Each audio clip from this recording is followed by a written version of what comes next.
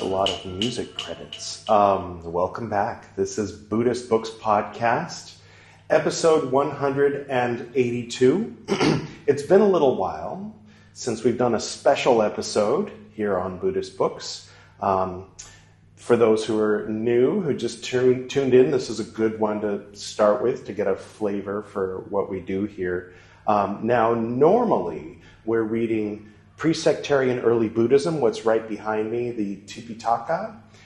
We've been at the beginning in the Vinaya Pitaka, the rules. And then every 10 episodes, on the episodes that end with 0, we read a little bit of the life and liberation of Padmasambhava, which is more of a Tibetan Vajrayana thing. I mean, it is that specifically. And then a couple of times when my wife and I were in Bihar, and when there was one other time when we reached 100 episodes. There was a special episode that both episodes focused on Zen, on Japanese Zen specifically. We read the Master Dogen's commentary on the Heart Sutra in Bodh Gaya, which you can see there if you want to. And then for the 100th episode, we read Fukan Zazengi, which you can also find here.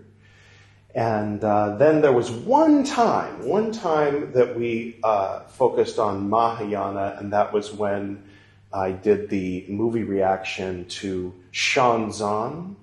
And if you're interested in that, you can find that here.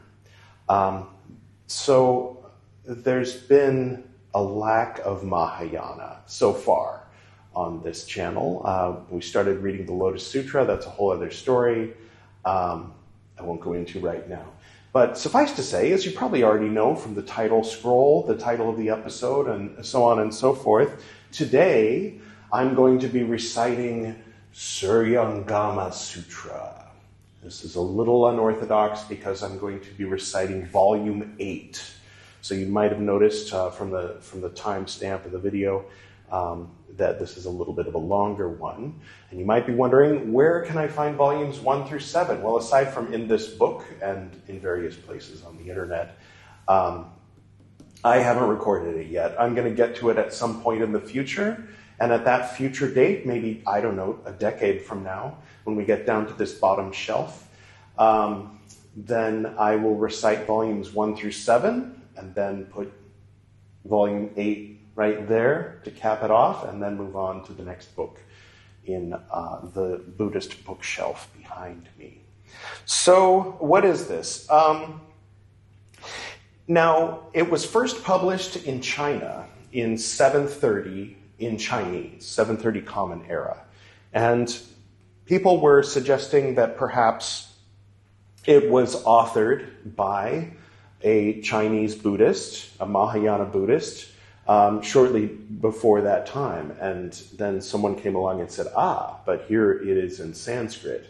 And then the Sanskrit version, I believe, is in a museum somewhere, but it hasn't been analyzed and proven to be older than the Chinese version. So there's people who are skeptical, and for whatever reason, maybe because of the content of the sutra, they want to say that it didn't come from India, it came from China. Either way, it definitely did not come from the Tipitaka behind me. It didn't come from the 6th century before Common Era, Buddhists. It didn't come from the mouth of Shakyamuni Buddha when he was alive. It is not an accurate description of events that took place in his life. I think there are very few people who would debate with me on that. Feel free to comment below. But as in many Mahayana sutras, it is written as though it were, a speech being given by Lord Buddha to the familiar disciples that we've all come to know from the Tipitaka. That's just kind of how, as far as I know, all, if not most, of the Mahayana sutras are written. So this takes place in that Mahayana universe at the end of Lord Buddha's life, or toward the end of his life, he's leaving the lion throne. So I guess he's passing on the lineage, he's passing it on to someone else. And he's talking mostly to Ananda. Now, if I'm not mistaken, Ananda was the next to be the leader of the Sangha after Lord Buddha passed away. If he wasn't the immediate successor, he was the successor after that, but I think he was the immediate successor, so it makes sense that Lord Buddha is talking to Ananda directly. And this sutra came into my life at an interesting time. It was from a stranger on the internet, whose real name I don't know. He used an alias. It was completely anonymous. Suggested that I read specifically Volume 8 of Śūraṅgama Sūtra as a warning to remain humble in the face of having had some personal experiences, of having had, to one degree or another, an awakening, and to realize that it's not the capital A awakening. It's not, you're not enlightened now. Sure, you've had one or two experiences and you have something to impart, but don't think that you're a sage. Here, read this. And I read it, and I loved it. And then later, when I was researching and I found out, oh, well, there's some debate about whether it's, Chinese or Indian, okay, or exactly when it was around. One thing we know for sure is it was published in 730. How far before 730 it was written is a matter of debate. So that feeling I had of, wow, I love this sutra, and I felt like I was reading, this is the words of the Lord Buddha, Then finding out, oh, no, it probably wasn't, and it was written by, a Chinese monk or something, It's like, I felt this sort of disappointment that I think over about 10 years later, because this was 2011, 2021 was when I started researching and reading the Pali scriptures, the Pali canon, the Tipitaka, because I hungered for the authentic telling of the life of the Lord Buddha. But over the couple of years that I've been focusing on it, I've come to feel more open to texts and teachings that were written later by others, even if they weren't sitting there with him in 6th century BC, even if it wasn't straight out of the mouth of Lord Buddha. So while as a foundation here on this program, and thus, in my personal work, which I'm sharing with you by way of this program, I'm focusing on Tipitaka with a little bit, 10% focus on Vajrayana, Tibetan Vajrayana, but I don't want to lose sight of Zen. By the way, this scripture, though it is Mahayana, in the 9th century it was translated into Tibetan.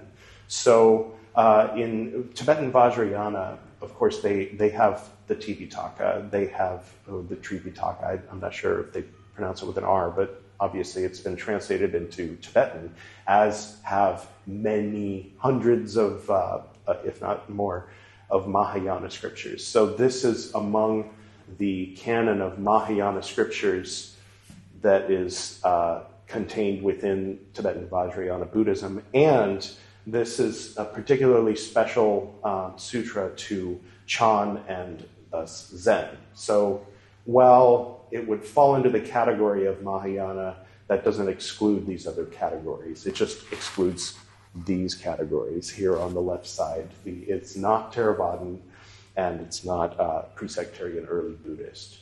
So there you have it. I think that that's enough of an introduction. I don't want to bore everyone away before we get started. Now, this was something I recited on a podcast called the Esoteric Nerd Podcast in November of 2016. So that cuts down on the amount of work there is for me to do today. And when I put it up on that podcast back then, I included all those musicians that you saw listed at the beginning of the episode. If you're watching the video version, if you're hearing the audio only, then now you know there was a whole bunch of musicians listed at the beginning. And so with that, I will, without further ado, get to the reading. This is Volume 8 of Śūraṅgama Sūtra. Śūraṅgama Sūtra, Volume 8. Spoken from above the crown of the great Buddha's head, and on the hidden basis of the Tathagata's myriad bodhisattva practices leading to their verification of ultimate truth. At that time, the Tathagata was preparing to leave the Dharma seat. From the lion throne, he extended his hand and placed it on a small table wrought of the 7 precious things. But then he turned his body, which was the color of purple golden mountains, and leaned back, saying to everyone in the assembly and to Ananda, "Those of you with more to learn, those enlightened by conditions, and those who are hearers have now turned your minds to pursue the attainment of the Supreme Bodhi, the unsurpassed, wonderful enlightenment. I have already taught you the true method of cultivation. You are still not aware of the subtle demonic events that can occur when you cultivate shamatha and vipassana. If you cannot recognize a demonic state when it appears, it is because the cleansing of your mind has not been proper. You will then be engulfed by deviant views. You may be troubled by a demon from your own skandhas, or a demon from the heavens, or you may be possessed by a ghost or spirit, or you may encounter a Li ghost or a Mei ghost. If your mind is not clear, you will mistake a thief for your own son.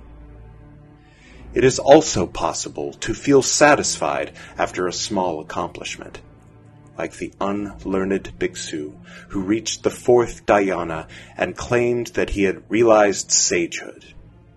When his celestial reward ended and the signs of decay appeared, he slandered arhatship as being subject to birth and death, and thus he fell into the Avicii hell. You should pay attention. I will now explain this for you in detail. Ananda stood up. With the others in the assembly who had more to learn, bowed joyfully. They quieted themselves in order to listen to the compassionate instruction. The Buddha told Ananda and the whole assembly, "You should know that the 12 categories of beings in this world of outflows are endowed with a wonderfully bright, fundamental enlightenment. The enlightened, perfect substance of the mind, which is not different from that of the Buddhas of the 10 directions. Due to the fault of false thinking and confusion about the truth, infatuation arises and makes your confusion all-pervasive. Consequently, an emptiness appears. Worlds come into being as that confusion is ceaselessly transformed. Therefore, the lands that are not without outflows, as numerous as motes of dust throughout the 10 directions, are all created as a result of confusion, dullness, and false thinking. You should know that the space created in your mind is like a wisp of cloud that dots the vast sky. How much smaller must all the worlds within that space be? If even one person among you finds the truth and returns to the source, then all of space in the 10 directions is obliterated. How could the worlds within that space fail to be destroyed as well? When you cultivate dhyana and attain samadhi, your mind tallies with the minds of the bodhisattvas and the great arhats of the 10 directions, who are free of outflows, and you abide in a state of profound purity. All the kings of demons, the ghosts and spirits, and the ordinary gods see their palaces collapse for no apparent reason. The earth quakes, and all the creatures in the water, on the land and in the air, without exception, are frightened. Yet ordinary people, who are sunk in dim confusion, remain unaware of these changes. All these beings have 5 kinds of spiritual powers. They lack only freedom from outflows, because they are still attached to worldly passions. How could they allow you to destroy their palaces? That is why the ghosts, spirits, celestial demons, sprites, and goblins come to disturb you when you are in samadhi. Although these demons possess tremendous enmity, they are in the grip of their worldly passions, while you are within wonderful enlightenment. They cannot affect you any more than a blowing wind can affect light, or a knife can cut through water. You are like boiling water, while the demons are like solid ice, which, in the presence of heat, soon melts away. Since they rely exclusively on spiritual powers, they are like mere guests. They can succeed in their destructiveness through your mind, which is the host of the 5 skandhas. If the host becomes confused, the guests will be able to do as they please. When you are in dhyana, awakened, aware, and free of delusion, their demonic deeds can do nothing to you. As the skandhas dissolve, you enter the light. All those deviant hordes depend upon dark energy. Since light can destroy darkness, they would be destroyed if they drew near you. How could they dare linger and try to disrupt your dhyana samadhi? If you were not clear and aware, but were confused by the skandhas, then you, Ananda, would surely become one of the demons. You would turn into a demonic being. Your encounter with Bhatangi's daughter was a minor incident. She cast a spell on you to make you break the Buddha's moral precepts. Still, among the 80,000 modes of conduct, you violated only 1 precept. Because your mind was pure, all was not lost. This would be an attempt to completely destroy your precious enlightenment. Were it to succeed, you would likely become like the family of a senior government official who is suddenly exiled. His family wanders, bereft and alone, with no one to pity or rescue them. Ananda, you should know that as a cultivator sits in the Bodhimanda, he is doing away with all thoughts. When his thoughts come to an end, there will be nothing on his mind. This state of pure clarity will stay the same, whether in movement or stillness, in remembrance or forgetfulness. When he dwells in this space and enters samadhi, he is like a person with a clear vision who finds himself in total darkness. Although his nature is wonderfully pure, his mind is not yet illuminated. This is the region of the form skandha. If his eyes become clear, then he will experience the 10 directions as an open expanse, and the darkness will be gone. This is the end of the form skandha. He will then be able to transcend the turbidity of the kalpas. Contemplating the cause of the form skandha, one sees that false thoughts of solidity are its source.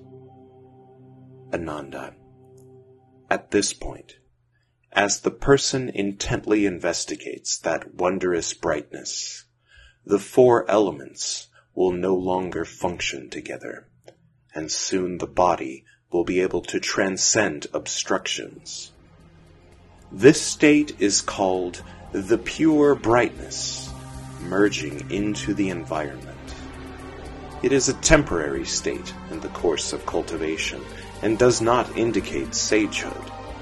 If he does not think he has become a sage, then this will be a good state. But if he considers himself a sage, then he will be vulnerable to the demon's influence. Further, Ananda, as the person uses his mind to intently investigate that wondrous light, the light will pervade his body. Suddenly, he will be able to extract intestinal worms from his own body, yet his body will remain intact and unharmed. This state is called the pure light surging through one's physical body. It is a temporary state in the course of intensive practice, and does not indicate sagehood. If he does not think he has become a sage, then this will be a good state. But if he considers himself a sage, then he will be vulnerable to the demon's influence. Further, as the person uses his mind to intently investigate inside and outside, his physical and spiritual souls, intellect, will, essence, and spirit will be able to interact with one another without affecting his body. They will take turns as host and guests. Then he may suddenly hear the Dharma being spoken in space, or perhaps he will hear esoteric truths being pronounced simultaneously throughout the 10 directions. This state is called the essence and souls alternately separating and uniting, and the planting of good seeds.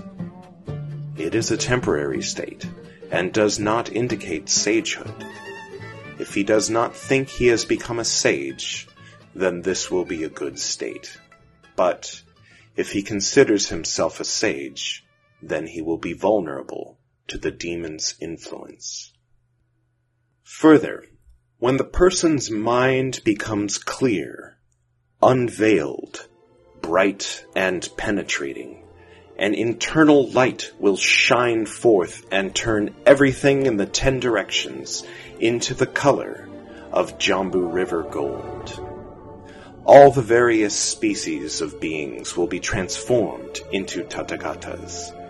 Suddenly, he will see Vairochana Buddha seated upon a platform of celestial light, surrounded by 1,000 Buddhas, who simultaneously appear upon lotus blossoms in 100 million lands.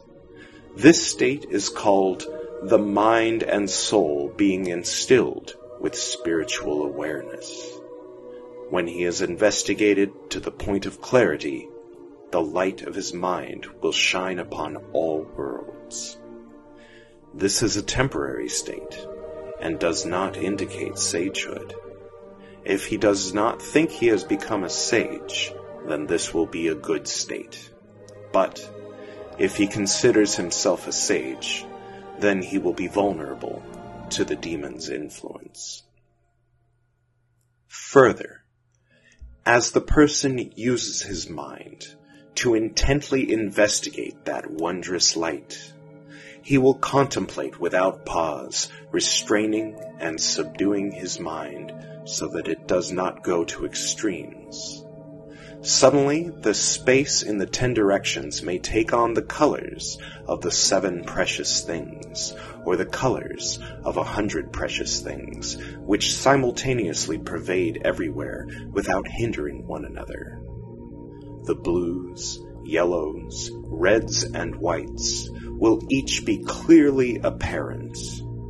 This state is called excessively subduing the mind. It is a temporary state, and does not indicate sagehood. If he does not think he has become a sage, then this will be a good state. But if he considers himself a sage, then he will be vulnerable to the demon's influence. Further, as the person uses his mind to investigate with clear discernment until the pure light no longer disperses, he will suddenly be able to see various things appear in a dark room at night, just as if it were daytime, while the objects that were already in the room do not disappear. This state is called refining the mind and purifying the vision until one is able to see in the dark. It is a temporary state and does not indicate sagehood. If he does not think he has become a sage, then this will be a good state. But if he considers himself a sage, then he will be vulnerable to the demon's influence. Further, when his mind completely merges with emptiness, his 4 limbs will suddenly become like grass or wood, devoid of sensation even when burned by fire or cut with a knife. The burning of fire will not make his limbs hot, and even when his flesh is cut, it will be like wood being whitted. This state is called the merging of external states and the blending of the 4 elements into a uniform substance. It is a temporary state and does not indicate sagehood. If he does not think he has become a sage, then this will be a good state. But if he considers himself a sage, then he will be vulnerable to the demon's influence. Further, when his mind accomplishes such purity that his skill in purifying the mind has reached its ultimate, he will suddenly see the earth, the mountains, and the rivers in the 10 directions turn into Buddha lands, replete with the 7 precious things, their light shining everywhere. He will also see Buddhas, Tathagatas, as many as the sands of the Ganges, filling all of space. He will also see pavilions and palaces that are resplendent and beautiful. He will see the hells below and the celestial palaces above, all without obstruction. This state is called the gradual transformation of concentrated thoughts of fondness and loathing. It does not indicate sagehood. If he does not think he has become a sage, then this will be a good state. But if he considers himself a sage, then he will be vulnerable to the demon's influence. Further, as the person uses his mind to investigate what is profound and far away, he will suddenly be able to see distant places in the middle of the night. He will see markets and community wells, streets and alleys, and relatives and friends, and he may hear their conversations. This state is called having been suppressed to the utmost. The mind flies out and sees much that had been blocked from view. It does not indicate sagehood. If he does not think he has become a sage, then this will be a good state. But if he considers himself a sage, then he will be vulnerable to the demon's influence. Further, as the person uses his mind to investigate to the utmost point, he may see a good and wise advisor whose body undergoes changes. Within a brief interval, various transformations will occur which cannot be explained. This state is called having an improper mind which is possessed by a Lee-ghost or a May-ghost or a celestial demon, and without reason speaking Dharma that fathoms wondrous truths. It does not indicate sagehood. If he does not think he has become a sage, then the demonic formations will subside. But if he considers himself a sage, then he will be vulnerable to the demon's influence. Ananda, these 10 states may occur in dhyana as one's mental effort interacts with the form skandha. Dull and confused living beings do not evaluate themselves. Encountering such situations, in their confusion they fail to recognize them and say that they have become sages, thereby uttering a great lie. They will fall into the relentless hells. In the Dharma-ending age, after the Tathagata enters nirvana, all of you should rely on and proclaim this teaching. Do not let the demons of the heavens have their way. Offer protection so all can realize the unsurpassed way. Ananda. When the good person who is cultivating samadhi and samatha has put an end to the form skandha, he can see the mind of all Buddhas as if seeing an image reflected in a clear mirror. He seems to have obtained something, but he cannot use it. In this, he resembles a paralyzed person. His hands and feet are intact. His seeing and hearing are not distorted, and yet his mind has come under a deviant influence, so that he is unable to move. This is the region of the feeling skandha. Once the problem of paralysis subsides, his mind can then leave his body and look back upon his face. It can go or stay as it pleases, without further hindrance. This is the end of the feeling skandha. This person can then transcend the turbidity of views. Contemplating the cause of the feeling skandha, one sees that false thoughts of illusory clarity are its source. Ananda. In this situation, the good person experiences a brilliant light. As a result of the excessive internal pressure in his mind, he is suddenly overwhelmed with such boundless sadness that he looks upon even mosquitoes and gadflies as newborn children. He is filled with pity and unconsciously bursts into tears. This is called overexertion in suppressing the mind in the course of cultivation. If he understands, then there is no error. This experience does not indicate sagehood. If he realizes that, and remains unconfused, then after a time it will disappear. But if he considers himself a sage, then a demon of sadness will enter his mind. Then, as soon as he sees someone, he will feel sad and cry uncontrollably. Lacking proper samadhi, he will certainly fall. Further, Ananda, in this state of samadhi, the good person sees the disintegration of the form skandha and understands the feeling skandha. At that time, he has a sublime vision and is overwhelmed with gratitude. In this situation, he suddenly evinces tremendous courage. His mind is bold and keen. He resolves to equal all Buddhas and says he can transcend 3 akamsayas of eons in a single thought. This is called being too anxious to excel in cultivation. If he understands, then there is no error. This experience does not indicate sagehood. If he realizes that and remains unconfused, then after a time it will disappear. But if he considers himself a sage, then a demon of sadness will enter his mind. Then, as soon as he sees someone, he will feel sad and cry uncontrollably. Lacking proper samadhi, he will certainly fall. Further, in this state of samadhi, the good person sees the disintegration of the form skandha and understands the feeling skandha.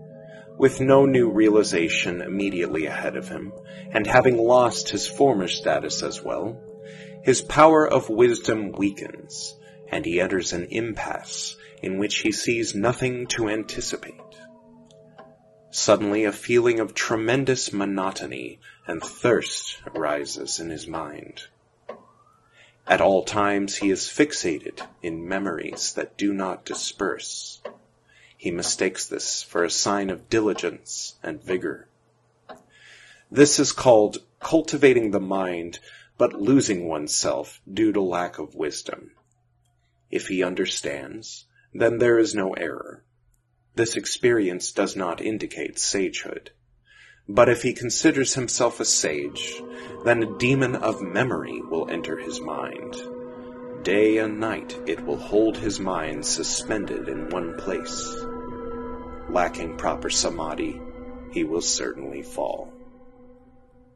Further, in this state of samadhi, the good mind sees the disintegration of the form skandha and understands the feeling skandha. His wisdom becomes stronger than his samadhi, and he mistakenly becomes impetuous. Cherishing the supremacy of his nature, he imagines that he is a nishyana and rests content with his minor achievement. This is called applying the mind, but straying away from constant examination and becoming preoccupied with ideas and opinions. If he understands, then there is no error. This experience does not indicate sagehood. But if he considers himself a sage, then a lowly demon that is easily satisfied will enter his mind. As soon as he sees someone, he will announce, "I have realized the unsurpassed absolute truth." Lacking proper samadhi, he will certainly fall. Further, in this state of samadhi, the good person sees the disintegration of the form skandha and understands the feeling skandha. He has not yet obtained any results, and his prior state of mind has already disappeared. Surveying the two extremes, he feels that he is in great danger. Suddenly he becomes greatly distraught, as if he were seated on the iron bed, or as if he has taken poison. He has no wish to go on living, and he is always asking people to take his life so he can be released sooner. This is called cultivating but not understanding expedience. If he understands, then there is no error. This experience does not indicate sagehood. But if he considers himself a sage, then a demon of chronic depression will enter his mind. He may take up knives and swords and cut his own flesh, happily giving up his life. Or else, driven by constant anxiety, he may flee into the wilderness and be unwilling to see people. Lacking proper samadhi, he will certainly fall. Further, in this state of samadhi, a good person sees the disintegration of the form skandha and understands the feeling skandha. As he dwells in this purity, his mind is tranquil and at ease. Suddenly a feeling of boundless joy wells up in him. There is such bliss in his mind that he cannot contain it. This is called experiencing lightness and ease, but lacking the wisdom to control it. If he understands, then there is no error. This experience does not indicate sagehood. But if he considers himself a sage, then a demon that likes happiness will enter his mind. As soon as he sees someone, he will laugh. He will sing and dance in the streets. He will say that he has already obtained unobstructed liberation. Lacking proper samadhi, he will certainly fall.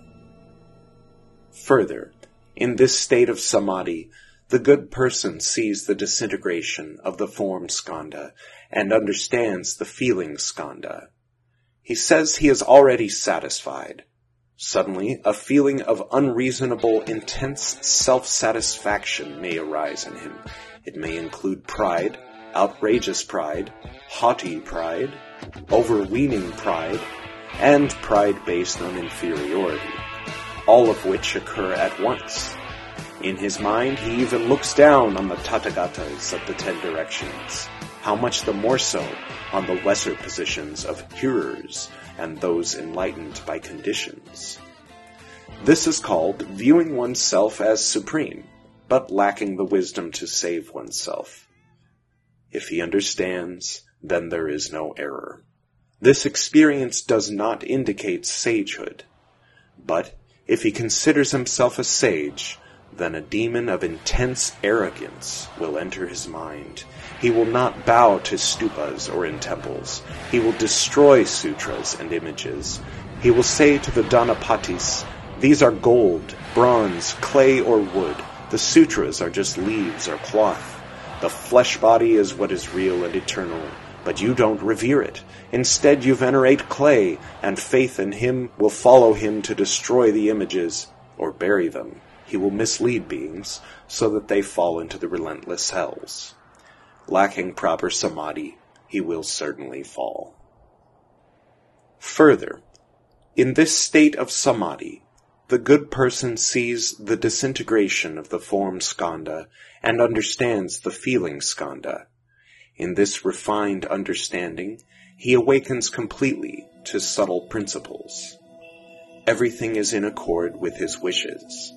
He may suddenly experience limitless lightness and ease in his mind. He may say that he has become a sage and attained great self-mastery.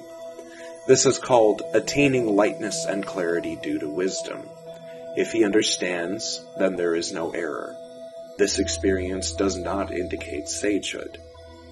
But if he considers himself a sage, then a demon that likes lightness and clarity will enter his mind. Claiming that he is already satisfied, he will not strive to make further progress. For the most part, such cultivators will become like the unlearned bhiksu. He will mislead living beings so that they will fall into the Avicii hell. Lacking proper samadhi, he will certainly fall. Further, in this state of samadhi, the good person sees disintegration of the form skandha and understands the feeling skandha. In that clear awakening, he experiences an illusory clarity. Within that, suddenly he may veer towards the view of external extinction, deny cause and effect, and take everything as empty. The thought of emptiness so predominates that he comes to believe that there is external extinction after death. This is called the mental state of samadhi dissolving so that one loses sight of what is right. If he understands, then there is no error. This experience does not indicate sagehood. But if he considers himself a sage, then a demon of emptiness will enter his mind. He will slander the holding of precepts, calling it a small vehicle dharma. He will say, since bodhisattvas have awakened to emptiness, what is there to hold or violate? This person, in the presence of his faithful Dhanapatis, will often drink wine, eat meat, and engage in wanton lust. The power of the demon will keep his followers from doubting or denouncing him. After the ghost has possessed him for a long time, he may consume excrement and urine, or meat and wine, claiming that all such things are empty.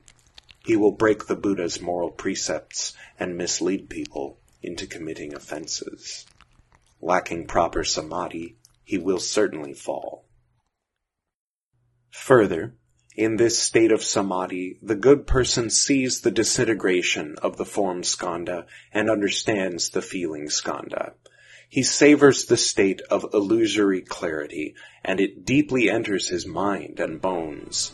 Boundless love may suddenly well forth from his mind. When that love becomes extreme, he goes insane with greed and lust. This is called when an agreeable state of samadhi enters one's mind, lacking the wisdom to control oneself and mistakenly engaging in lustful behavior. If he understands, then there is no error. This experience does not indicate sagehood. But if he considers himself a sage, then a demon of desire will enter his mind. He will become an outspoken advocate of lust, calling it the way to Buddha. He will teach his lay followers to indiscriminately engage in acts of lust, calling those who commit acts of lust his dharma errors. The power of spirits and ghosts in the ending age will enable him to attract a following of ordinary, naive people numbering 100, 200, 500 or 600, or as many as 1,000 or 10,000. When the demon becomes bored, it will leave the person's body. Once the person's charisma is gone, he will run afoul of the law. He will mislead living beings so that they fall into the relentless hells. Lacking proper samadhi, he will certainly fall. Ananda. All 10 of these states may occur in dhyana as one's mental effort interacts with the feeling skandha. Dull and confused living beings do not evaluate themselves. Encountering such situations, in their confusion, they fail to recognize them and say that they have become sages, thereby uttering a great lie. They will fall into the relentless hells. In the Dharma ending age, after my nirvana, All of you should pass on the Tathagata's teachings, so that all living beings can awaken to their meaning. Do not let the demons of the heavens have their way. Offer protection, so that all can realize the unsurpassed way. Ananda. When the good person who is cultivating samadhi has put an end to the feeling skandha, although he has not achieved freedom from outflows, his mind can leave his body the way a bird escapes from a cage. From within his ordinary body, he already has the potential for ascending through the bodhisattva's 60 levels of sagehood. He attains the body produced by intent and can roam freely without obstruction. This is like someone talking in his sleep. Although he does not know what he is doing, his words are clear, and his voice and inflection are all in order, so those who are awake can understand what he is saying. This is the region of the thinking skandha. If he puts an end to his stirring thoughts and rids himself of superfluous thinking, it is as if he has purged defilement from the enlightened, understanding mind. Then he is perfectly clear about the births and deaths of all categories of beings from beginning to end. This is the end of the thinking skandha. He can then transcend the turbidity of afflictions. Contemplating the cause of the thinking skandha, one sees that interconnected false thoughts are its source. Ananda, in the unhindered clarity and wonder that ensues after feeling skandha is gone, this good person is untroubled by any deviant mental state and experiences perfect, bright concentration. Within samadhi, his mind craves its perfect brightness, so he sharpens his concentrated thought as he greedily seeks for cleverness and skill. At that time, a demon from the heavens seizes the opportunity it has been waiting for. Its spirit possesses another person and uses him as a mouthpiece to expound the sutras and the Dharma. This person, unaware that he is possessed by a demon, claims that he has reached unsurpassed nirvana. When he comes to see that good person who seeks cleverness and skill, he arranges a seat and speaks the Dharma. In an instant, he may appear to be a bhiksu, enabling that person to see him as such, or he may appear as a shakra, as a woman, or as a bhikshuni, or his body may emit light as he sleeps in a dark room. The good person is beguiled and fooled into thinking that the other is a bodhisattva. He believes the other's teachings, and his mind is swayed. He breaks the Buddha's moral precepts and covertly indulges his greedy desires. The other person is fond of speaking about calamities, auspicious events, and unusual changes. He may say that a Tathagata has appeared in the world at a certain place. He may speak of catastrophic fires or wars, thus frightening people into squandering their family wealth without reason. This is a strange ghost that, in its old age, has become a demon.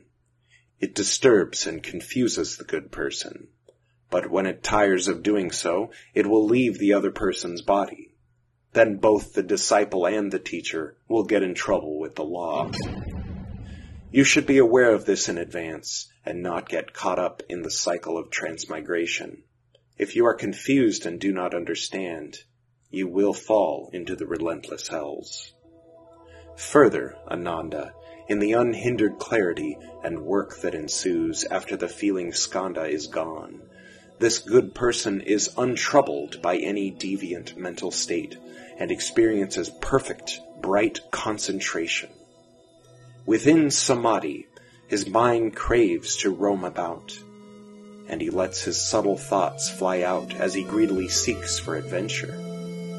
At that time, a demon from the heavens seizes the opportunity it has been waiting for. Its spirit possesses another person and uses him as a mouthpiece to expound the sutras and the Dharma.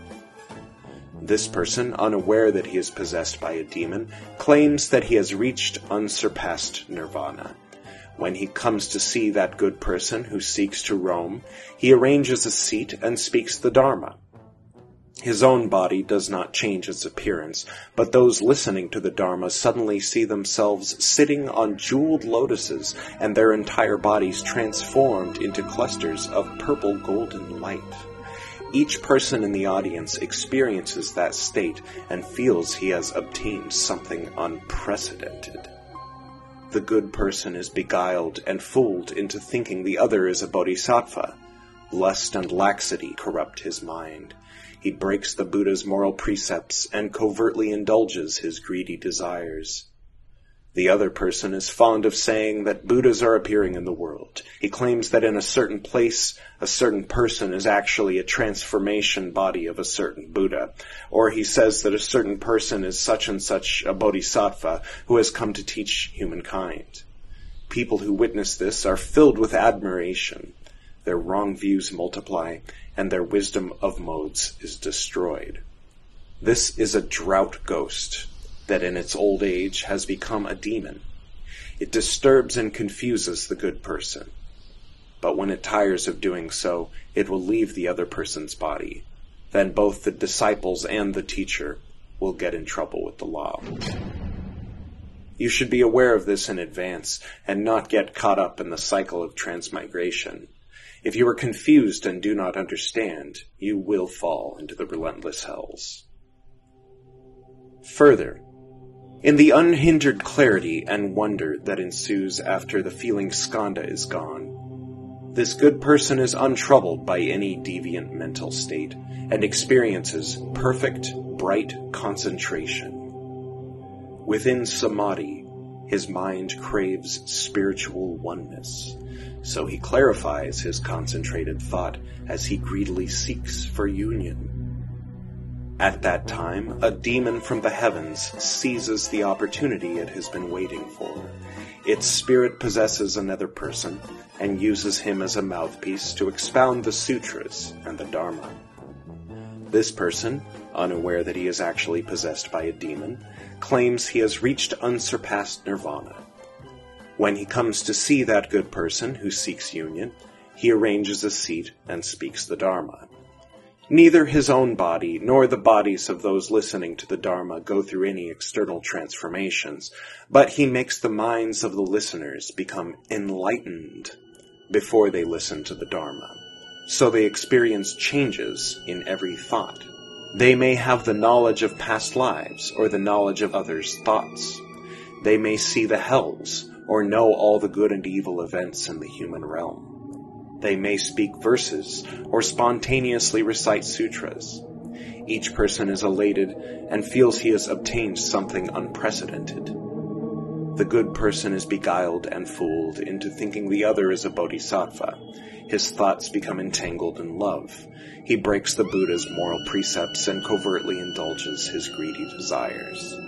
He is fond of saying that there are greater Buddhas and lesser Buddhas, earlier Buddhas and later Buddhas, that among them are true Buddhas and false Buddhas, male Buddhas and female Buddhas, and that the same is true of bodhisattvas.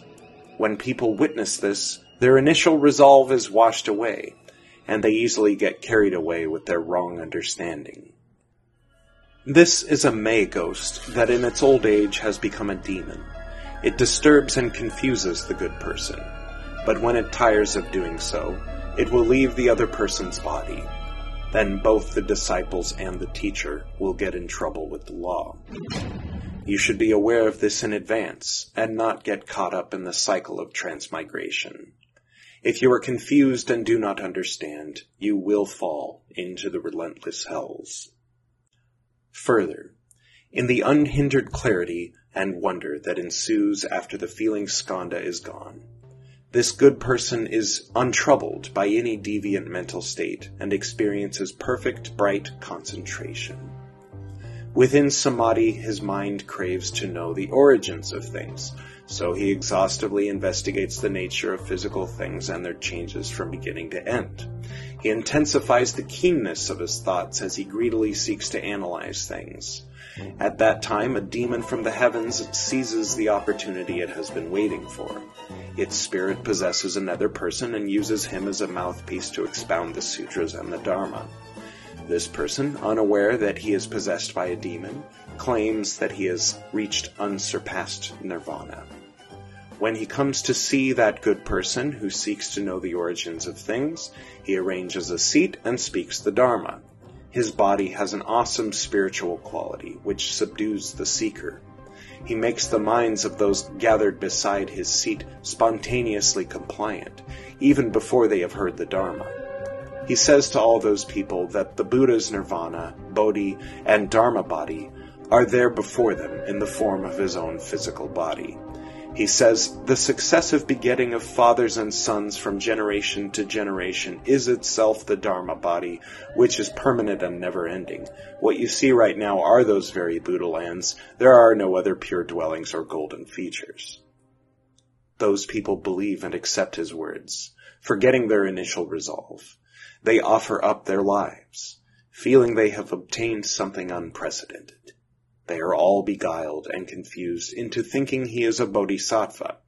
As they pursue his ideas, they break the Buddha's moral precepts and covertly indulge their greedy desires. He is fond of saying that the eyes, ears, nose, and tongue are the Pure Land, that the male and female organs are the true place of bodhi and nirvana. Ignorant people believe these filthy words. This is a poisonous ghost, or an evil paralysis ghost, that in its old age has become a demon. It disturbs and confuses the good person. But when it tires of doing so, it will leave the other person's body. Then both the disciple and the teacher will get in trouble with the law. You should be aware of this in advance, and not get caught up in the cycle of transmigration. If you are confused and do not understand, you will fall into the relentless hells. Further, in the unhindered clarity and wonder that ensues after the feeling skandha is gone, the good person is untroubled by any deviant mental state, and experiences perfect, bright concentration. Within samadhi, his mind craves revelations from afar.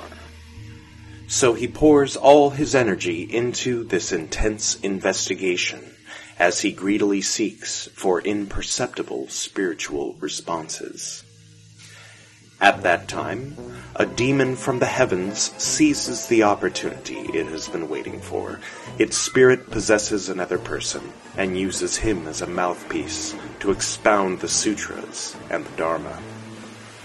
This person, completely unaware that he is possessed by a demon, claims he has reached unsurpassed nirvana. When he comes to see that good person who seeks revelations, he arranges a seat and speaks the Dharma. He briefly appears to his listeners in a body that looks 100 or 1,000 years old. They experience a defiling love for him and cannot bear to part with him. They personally act as his servants, tirelessly making the 4 kinds of offerings to him. Each member of the assembly believes that this person is his former teacher, his original, good and wise advisor.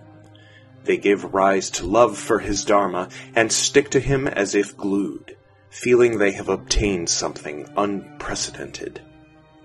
The good person is beguiled and fooled into thinking the other is a bodhisattva. Attracted to the other's thinking, he breaks the Buddha's moral precepts and covertly indulges his greedy desires. He is fond of saying, in a past life, in a certain incarnation, I rescued a certain person who was then my wife or my mistress or my brother. Now I have come to rescue you again. We will stay together and go to another world to make offerings to a certain Buddha.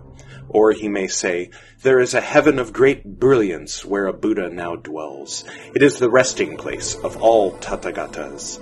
Ignorant people believe his ravings and lose their original resolve. This is a pestilence ghost that in its old age has become a demon. It disturbs and confuses the good person, but when it tires of doing so, it will leave the other person's body. Then both the disciples and the teacher will get in trouble with the law. You should be aware of this in advance, and not get caught up in the cycle of transmigration. If you are confused and do not understand, you will fall into the relentless hells. Further, in the unhindered clarity and wonder that ensues after the feeling skandha is gone, the good person is untroubled by any deviant mental state and experiences perfect, bright concentration. Within samadhi, his mind craves deep absorption, so he restrains himself with energetic diligence and likes to dwell in secluded places as he greedily seeks for peace and quiet. At that time, a demon from the heavens seizes the opportunity it has been waiting for. Its spirit possesses another person and uses him as a mouthpiece to expound the sutras and the Dharma. This person, unaware that he is possessed by a demon, claims he has reached unsurpassed nirvana. When he comes to see that good person who seeks seclusion, he arranges a seat and speaks the Dharma. He causes all of his listeners to think they know their karma from the past. Or he may say to someone there, "You haven't died yet, but you have already become an animal." Then he instructs another person to step on the person's tail, and suddenly the first person cannot stand up. At that point, all in the assembly pour out their hearts in respect and admiration to him. If someone has a thought, the demon detects it immediately. He establishes intense ascetic practices that exceed the Buddha's moral precepts. He slanders bhiksus, scolds the assembly of disciples, and exposes people's private affairs without fear of ridicule or rejection. He is fond of foretelling calamities and auspicious events, and when they come to pass, he is not wrong in the slightest. This is a ghost with great powers, that in its old age has become a demon. It disturbs and confuses the good person, but when it tires of doing so, it will leave the other person's body. Then both the disciples and the teacher will get in trouble with the law. You should be aware of this in advance, and not get caught up in the cycle of transmigration. If you are confused and do not understand, you will fall into the relentless hells. Further, in the unhindered clarity and wonder that ensues after the feeling skandha is gone, the good person is untroubled by any deviant mental state and experiences perfect, bright concentration. Within samadhi, his mind craves more knowledge and understanding, so he diligently toils at examining and probing as he greedily seeks to know past lives. At that time, a demon from the heavens seizes the opportunity it has been waiting for. Its spirit possesses another person and uses him as a mouthpiece to expound the sutras and the Dharma. This person, unaware that he is possessed by a demon, claims he has reached unsurpassed nirvana. When he comes to see that good person who seeks knowledge, he arranges a seat and speaks the Dharma. There in the Dharma assembly, inexplicably, that person may obtain an enormous precious pearl. The demon may sometimes change into an animal that holds the pearl or other jewels, bamboo tablets, tallies, talismans, letters, and other unusual things in its mouth. The demon first gives the objects to the person and afterwards possesses him. Or he may fool his audience by burying the objects underground and then saying that a moonlight pearl is illuminating the place. Thereupon the audience feels they have obtained something unique. He may eat only medicinal herbs and not partake of prepared food, or he may eat only 1 sesame seed and 1 grain of wheat a day and still look robust. This is because he is sustained by the power of the demon. He slanders bhiksus and scolds his assembly of disciples without fear of ridicule or rejection. He is fond of talking about treasure troves in other locations, or of remote and hidden places where sages and worthies of the 10 directions dwell. Those who follow him often see strange and unusual people. This is a ghost or spirit of the mountain forests, earth, cities, rivers, and mountains that in its old age has become a demon. The person it possesses may advocate promiscuity and violate the Buddha's precepts. He may covertly indulge in the 5 desires with his followers, or he may appear to be vigorous, eating only wild plants. His behavior is erratic, and he disturbs and confuses the good person, but when the demon tires, it will leave the other person's body. Then both the disciples and the teacher will get in trouble with the law. You should be aware of this in advance, and not get caught up in the cycle of transmigration. If you are confused and do not understand, you will fall into the relentless hells. Further, in the unhindered clarity and wonder that ensues after the feeling skandha is gone, this good person is untroubled by any deviant mental state and experiences perfect, bright concentration. Within samadhi, his mind craves spiritual powers and all manner of transformations, so he investigates the source of transformations as he greedily seeks for spiritual powers. At that time, a demon from the heavens seizes the opportunity it has been waiting for. Its spirit possesses another person and uses him as a mouthpiece to expound the sutras and the Dharma. This person, truly unaware that he is possessed by a demon, also claims he has reached unsurpassed nirvana. When he comes to see that good person who seeks spiritual powers, he arranges a seat and speaks the Dharma. The possessed person may hold fire in his hands and, grasping a portion of it, put a flame on the head of each listener in the fourfold assembly. The flames on top of their heads are several feet high, yet they are not hot, and no one is burned. Or he may walk on water as if on dry land, or he may sit motionless in the air, or he may enter into a bottle or stay in a bag, or he may pass through window panes and walls without obstruction. Only when attacked by weapons does he feel ill at ease. He declares himself to be a Buddha and, wearing the clothing of a layperson, receives bows from bhiksus. He slanders dhyana meditation and the moral regulations. He scolds his disciples and exposes people's private affairs without fear of ridicule or rejection. He often talks about spiritual powers and self-mastery.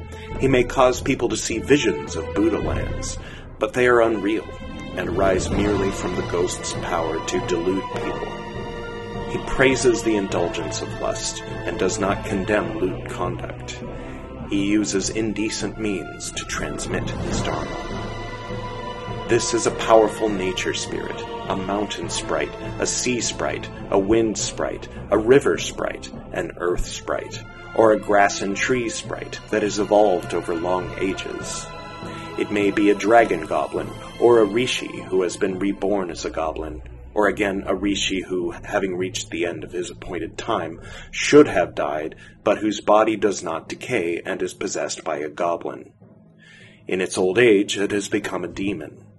It disturbs and confuses the good person, but when it tires of doing so, it will leave the other person's body. Then both the disciples and the teacher will get in trouble with the law. You should be aware of this in advance, and not get caught up in the cycle of transmigration. If you are confused and do not understand, you will fall into the relentless hells. Further, in the unhindered clarity and wonder that ensues after the feeling skandha is gone, this good person is untroubled by any deviant mental state and experiences perfect, bright concentration. Within samadhi, his mind craves to enter cessation, and so he investigates the nature of transformations as he greedily seeks for profound emptiness. At that time, a demon from the heavens seizes the opportunity it has been waiting for. Its spirit possesses another person and uses him as a mouthpiece to expound the sutras and the Dharma. This person, unaware that he is possessed by a demon, claims he has reached unsurpassed nirvana. When he comes to see that good person who seeks emptiness, he arranges a seat and speaks the Dharma. In the midst of the great assembly, his physical form suddenly disappears, and no one in the assembly can see him. Then, out of nowhere, he abruptly reappears. He can appear and disappear at will, or he can make his body transparent like crystal. From his hands and feet releases the fragrance of sandalwood, or his excrement and urine may be sweet as thick rock candy. He slanders precepts and is contemptuous of those who have left the home life.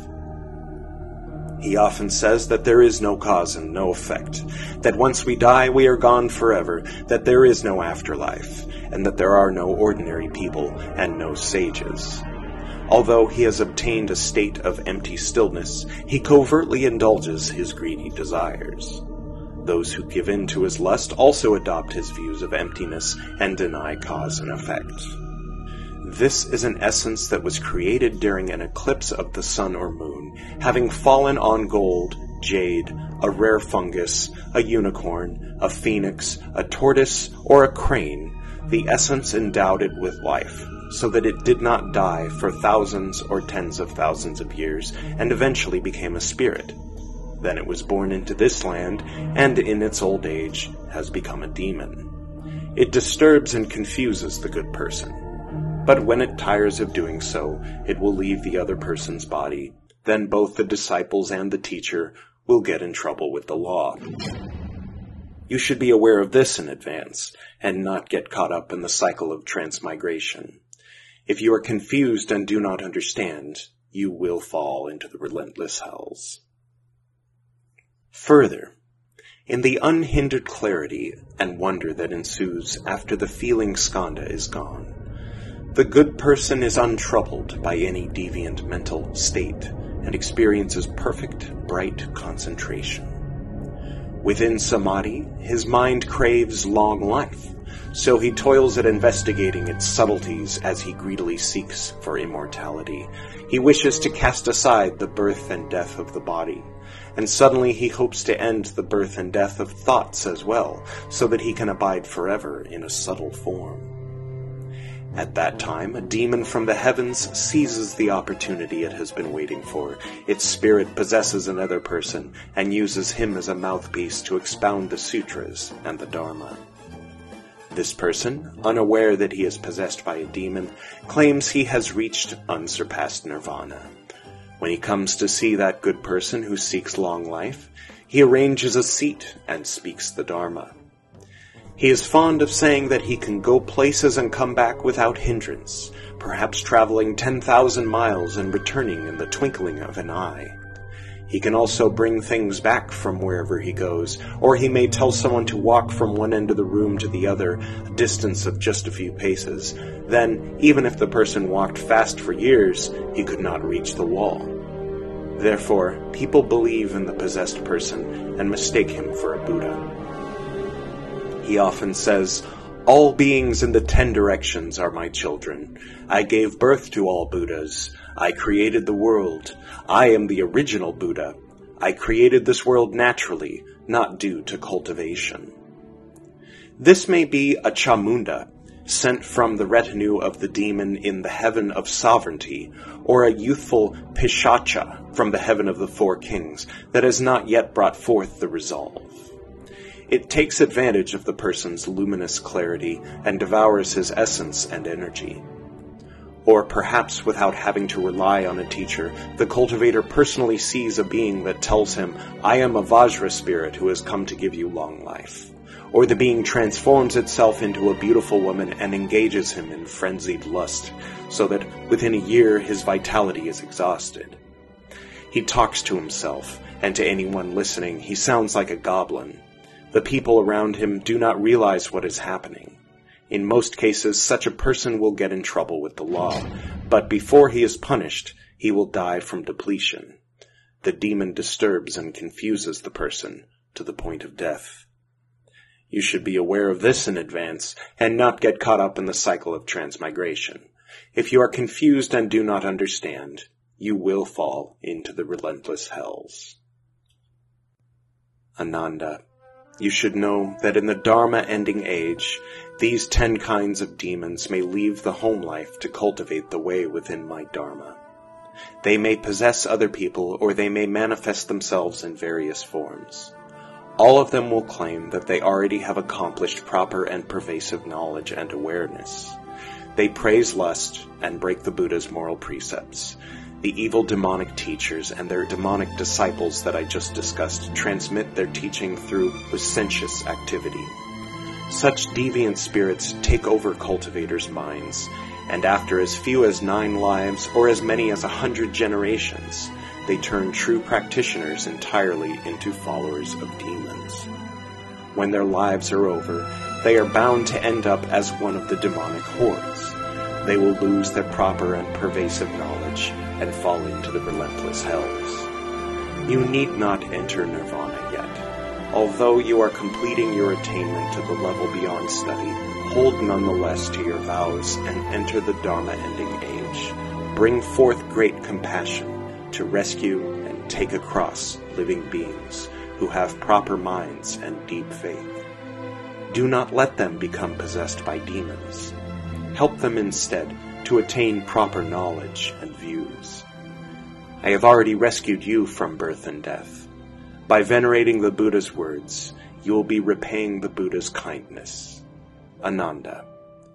All 10 of these states may occur in dhyana as one's mental effort interacts with the thinking skandha.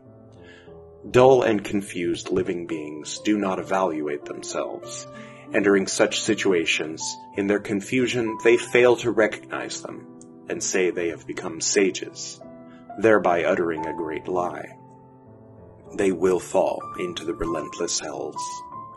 In the Dharma-ending age, after my nirvana, all of you should pass on the Tathagata's teachings so that all living beings can awaken to their meaning. Do not let the demons of the heavens have their way. Offer protection so that all can realize the unsurpassed way. Ananda. When the good person who is cultivating samadhi has put an end to the thinking skandha, he is ordinarily free of dreaming and idle thinking, so he stays the same whether in wakefulness or in sleep. His mind is aware, clear, empty, and still, like a cloudless sky, devoid of any coarse sense impressions. He contemplates everything in the world, the mountains, the rivers, and the earth, as reflections in a mirror, appearing without attachment and vanishing without any trace. They are simply received and reflected. He does away with all his old habits, and only the essential truth remains. From this point on, as the origin of production and destruction is exposed, he will completely see all the 12 categories of living beings in the 10 directions. Although he has not fathomed the source of their individual lives, he will see that they share a common basis of life, which appears as a mirage, shimmering and fluctuating, and is the ultimate pivotal point of the illusory sense faculties and sense objects. This is the region of the formations skandha.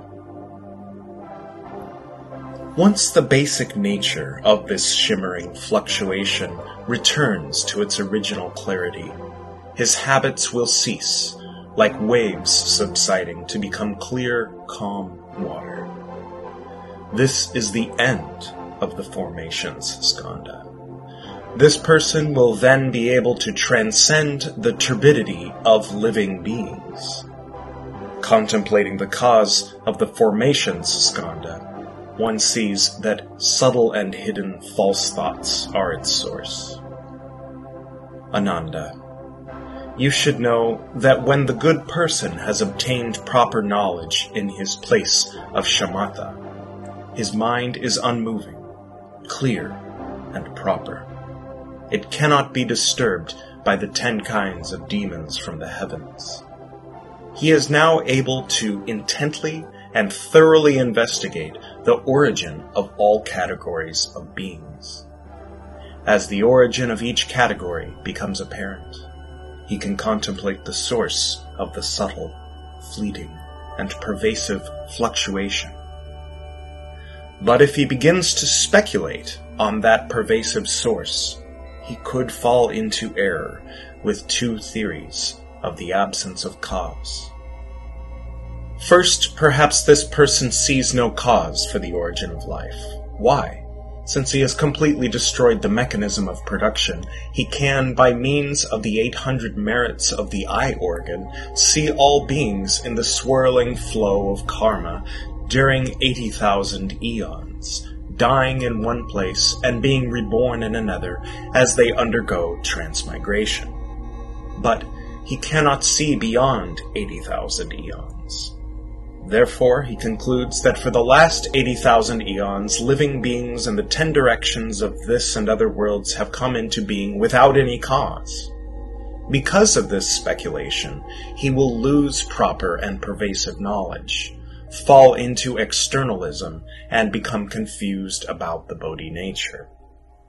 Second, this person sees no cause for the end of life. And why?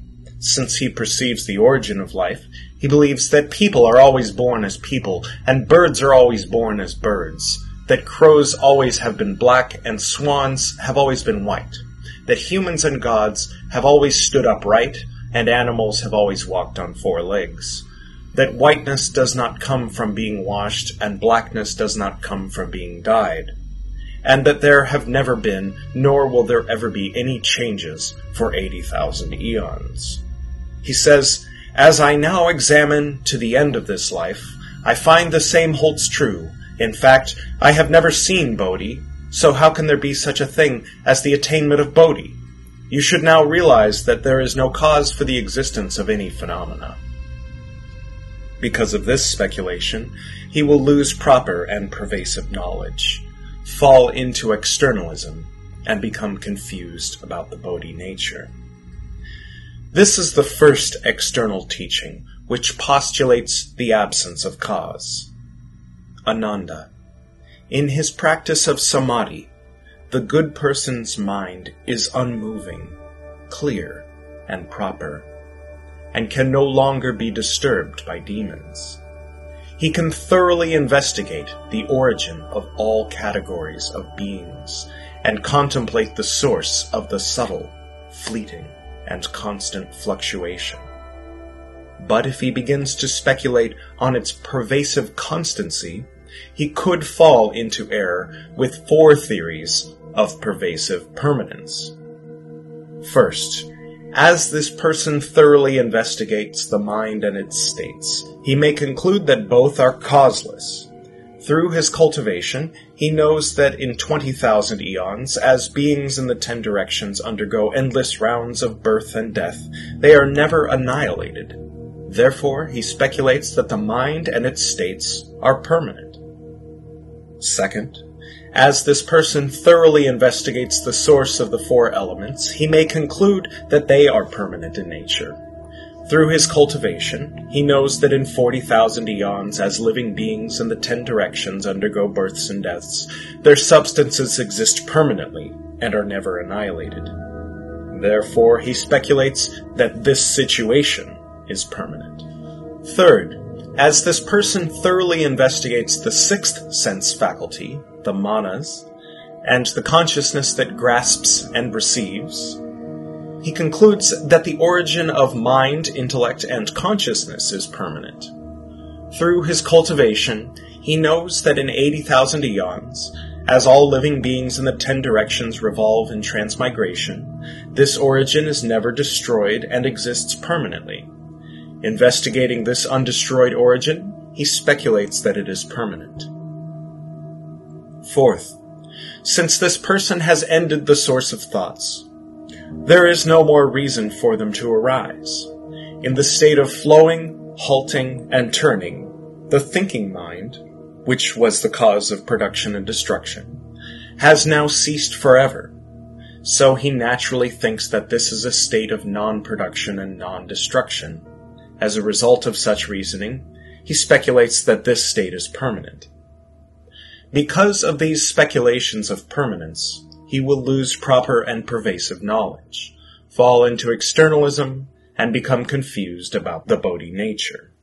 This is the second external teaching, which postulates pervasive permanence. Further, in his practice of samadhi, The good person's mind is firm, unmoving, and proper, and can no longer be disturbed by demons. He can thoroughly investigate the origin of all categories of beings and contemplate the source of the subtle, fleeting, and constant fluctuation. But if he begins to speculate about self and others, he could fall into error with theories of partial impermanence and partial permanence based on 4 distorted views. First, as this person contemplates the wonderfully bright mind pervading the 10 directions, he concludes that this state of profound stillness is the ultimate spiritual self. Then he speculates, my spiritual self, that is settled, bright, and unmoving, pervades the 10 directions. All living beings are within my mind, and there they are born and die by themselves. Therefore my mind is permanent, while those who undergo birth and death are truly impermanent. Second, instead of contemplating his own mind, this person contemplates in the 10 directions worlds as many as the Ganges sands. He regards as ultimately impermanent those worlds that are in eons of decay, and as ultimately permanent those that are not in eons of decay. Third, this person closely examines his own mind and finds it to be subtle and mysterious, like fine motes of dust swirling in the 10 directions, unchanging in nature. And yet it can cause his body to be born and then to die. He regards that indestructible nature as his permanent intrinsic nature, and that which undergoes birth and death and flows forth from him as impermanent. Fourth, knowing that the skandha of thinking has ended, and seeing the flowing of the skandha of formations, this person speculates that the continuous flow of the skandha of formations is permanent, and that the skandhas of form, feeling, and thinking, which have already ended, are impermanent. Because of these speculations of impermanence and permanence, he will fall into externalism and become confused about the Bodhi nature. This is the third external teaching, which postulates partial permanence. Further, in his practice of samadhi, the good person's mind is firm, unmoving, and proper, and can no longer be disturbed by demons. He can thoroughly investigate the origin of all categories of beings, and contemplate the source of the subtle, fleeting, and constant fluctuation. But if he begins to speculate about the making of certain distinctions, he could fall into error with 4 theories of finiteness. First, this person speculates that the origin of life flows and functions ceaselessly. He judges that the past and the future are finite, and that the continuity of the mind is infinite. Second, as this person contemplates an interval of 80,000 eons, he can see living beings. But earlier than 80,000 eons is a time of stillness in which he cannot hear or see anything. He regards as infinite that time in which nothing is heard or seen, and as finite that interval in which living beings are seen to exist.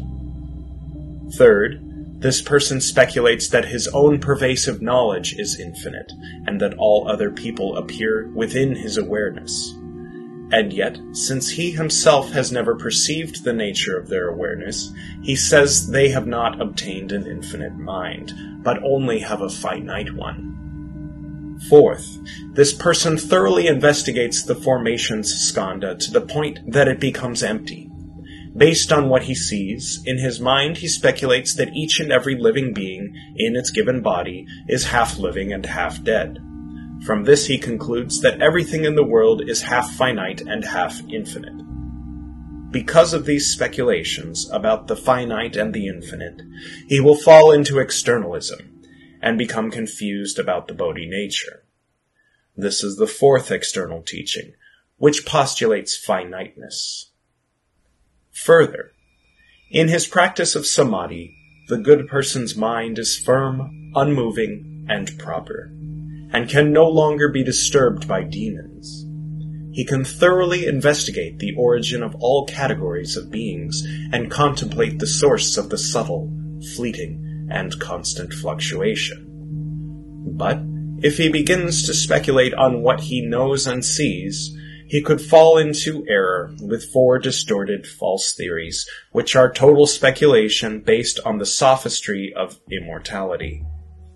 First, this person contemplates the source of transformations. Seeing the movement and flow, he says there is change. Seeing the continuity, he says there is constancy. Where he can perceive something, he says there is production. Where he cannot perceive anything, he says there is destruction. He says that the unbroken continuity of causes is increasing, and that the pauses within the continuity are decreasing. He says that the arising of all things is existence, and that the perishing of all things is non-existence. The light of reason shows that his application of mind has led to inconsistent views. If someone comes to seek the Dharma, ask about its meaning, he replies, "I am both alive and dead, both existent and non-existent, both increasing and decreasing." He always speaks in a confusing way, causing that person to forget what he was going to say. Second, this person attentively contemplates his mind and finds that everything is non-existent. He has a realization based on non-existence. When anyone comes to ask him questions, he replies with only one word. He says no. Aside from saying no, he does not speak. Third, this person attentively contemplates his mind and finds that everything is existent. He has a realization based on existence. When anyone comes to ask him questions, he replies with only one word. He only says yes. Aside from saying yes, he does not speak. Fourth, this person becomes both existence and non-existence. Experiencing this branching, his mind becomes confused. When anyone comes to ask questions, he tells them, "Existence is also non-existence, but within non-existence there is no existence." It is all sophistry and does not stand up under scrutiny. Because of these speculations, which are empty sophistries, he will fall into externalism and become confused about the Bodhi nature.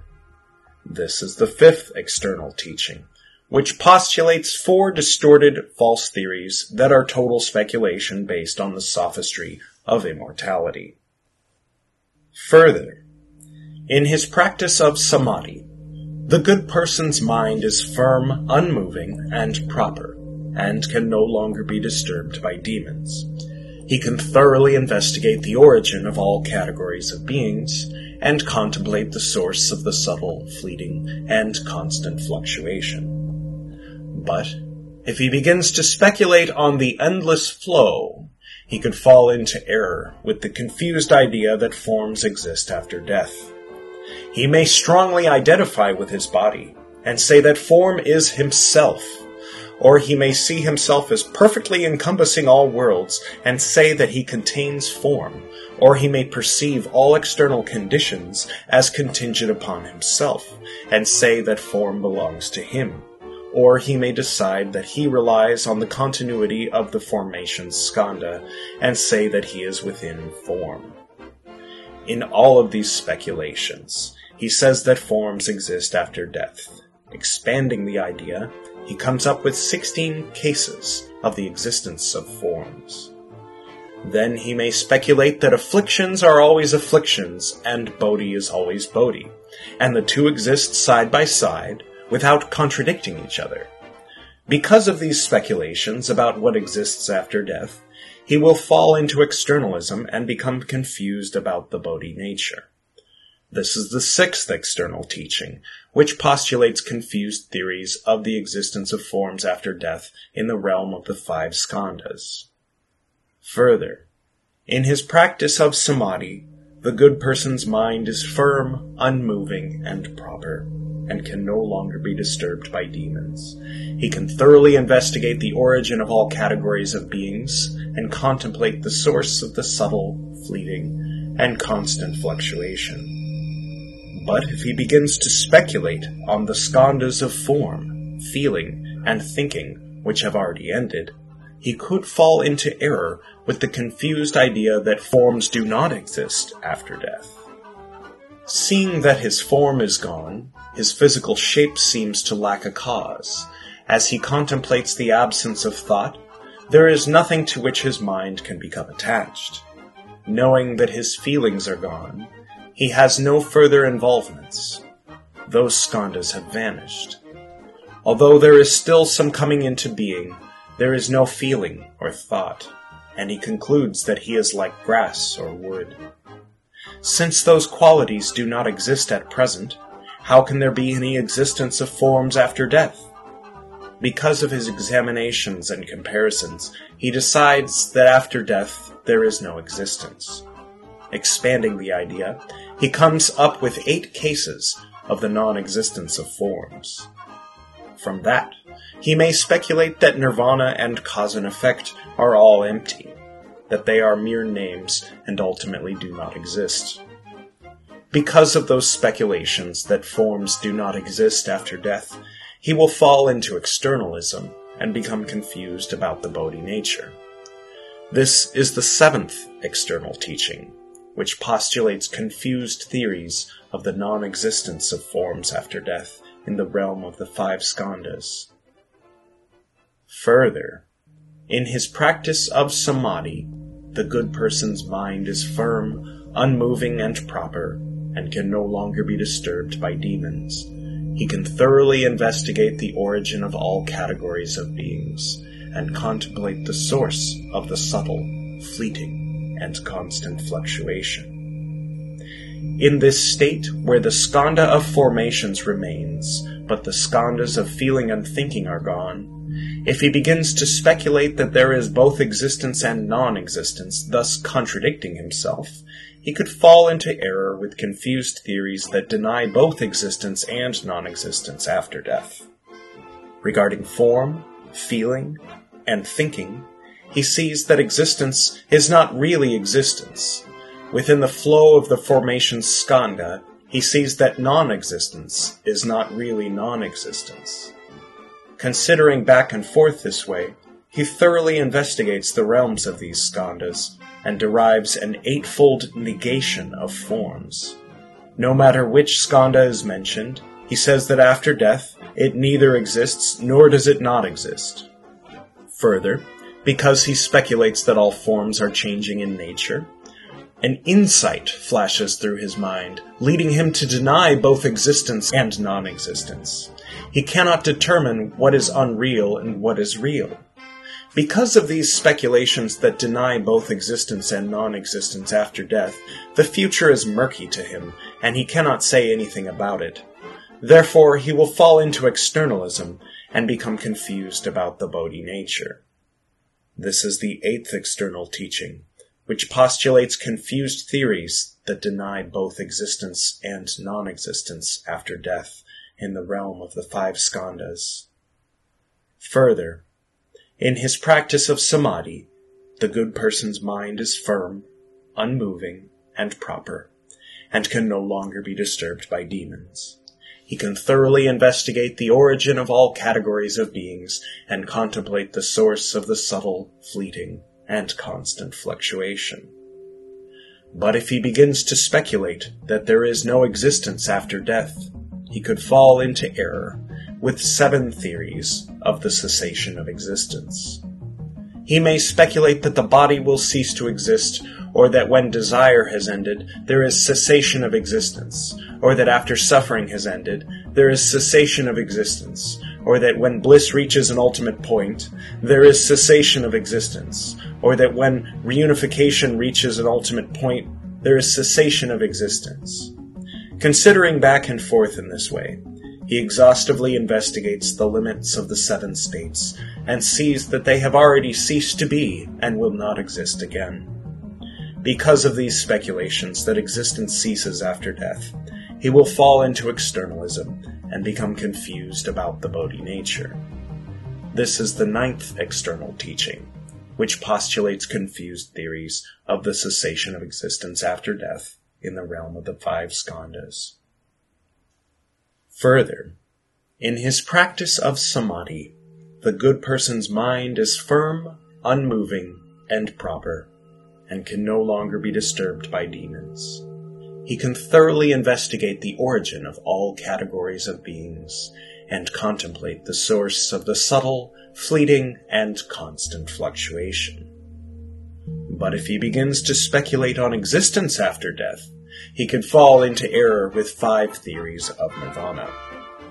He may consider the heavens of the desire realm a true refuge because he contemplates their extensive brightness and longs for it, or he may take refuge in the first dhyana because there his nature is free from worry, or he may take refuge in the second dhyana because there his mind is free from suffering, or he may take refuge in the third dhyana because he delights in its extreme joy, or he may take refuge in the fourth dhyana, reasoning that suffering and bliss are both ended there, and that he will no longer undergo transmigration. These heavens are subject to outflows, but in his confusion he thinks that they are unconditioned, and he takes these 5 states of tranquility to be refuges of supreme purity. Considering back and forth in this way, he decides that these 5 states are ultimate.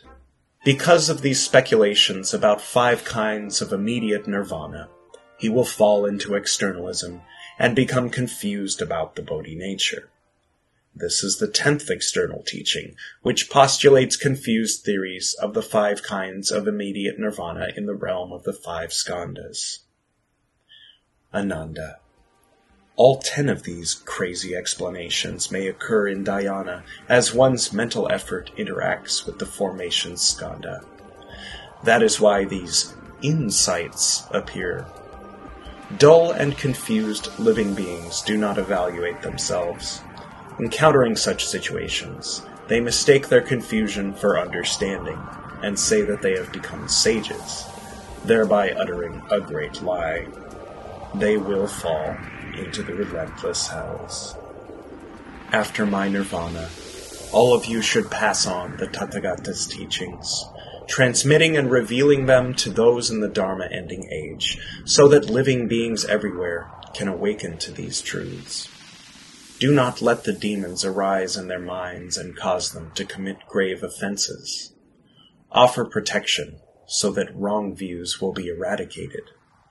Teach them to awaken to true principles in body and mind, so that they do not stray off the unsurpassed path. Do not let them aspire to and be content with small attainments. You should become kings of great enlightenment and serve as guides of purity. Ananda. When that good person, in cultivating samadhi, has put an end to the formations skandha, the subtle, fleeting fluctuations, the deep, imperceptible, pivotal source, and the common foundation from which all life in the world springs, are suddenly obliterated.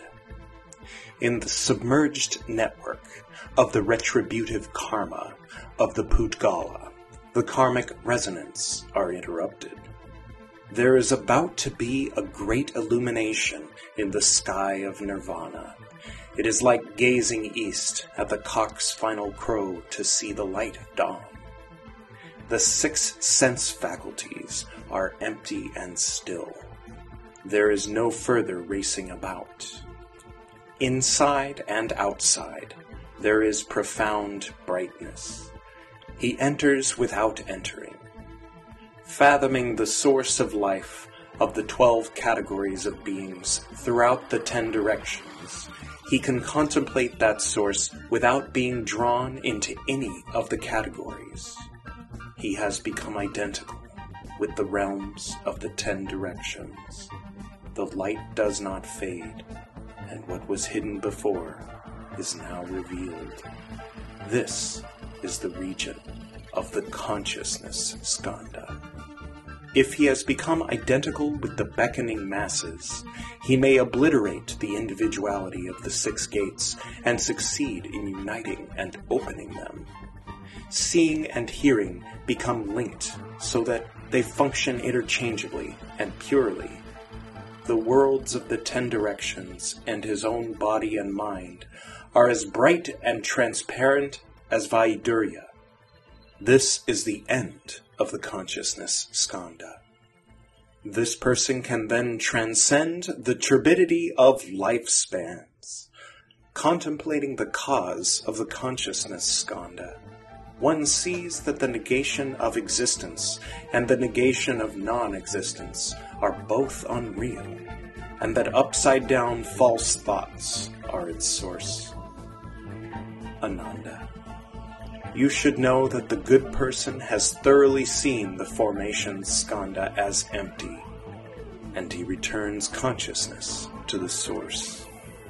He has ended production and destruction, but he has not yet perfected the subtle wonder of ultimate serenity. He can cause the individual sense faculties of his body to unite and open. He also has a pervasive awareness of all the categories of beings in the 10 directions. His awareness is pervasive. He can enter the perfect source. But if he regards what he is returning to as the cause of true permanence, and interrupts this as a supreme state, he will fall into the error of holding to that cause. Kapila the Sankhyan, with his theory of returning to the truth of the unmanifest, will become his companion. Confused about the Bodhi of the Buddhas, he will lose his knowledge and understanding. This is the first state, in which he concludes that there is a place to which to return based on the idea that there is something to attain. He strays far from perfect penetration and turns his back on the city of nirvana, thus sowing the seeds of externalism. Further, Ananda, the good person has thoroughly seen the formations skandha as empty. He has ended production and destruction, but he has not yet perfected the subtle wonder of ultimate serenity. He may regard that to which he is returning as his own body, and may see all beings in the 12 categories throughout space as flowing forth from his body.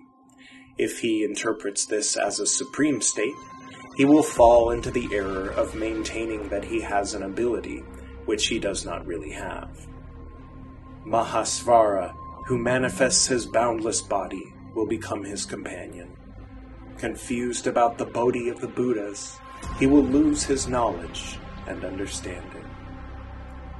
This is the second state, in which he draws conclusions about the working of an ability based on an idea that he has such an ability.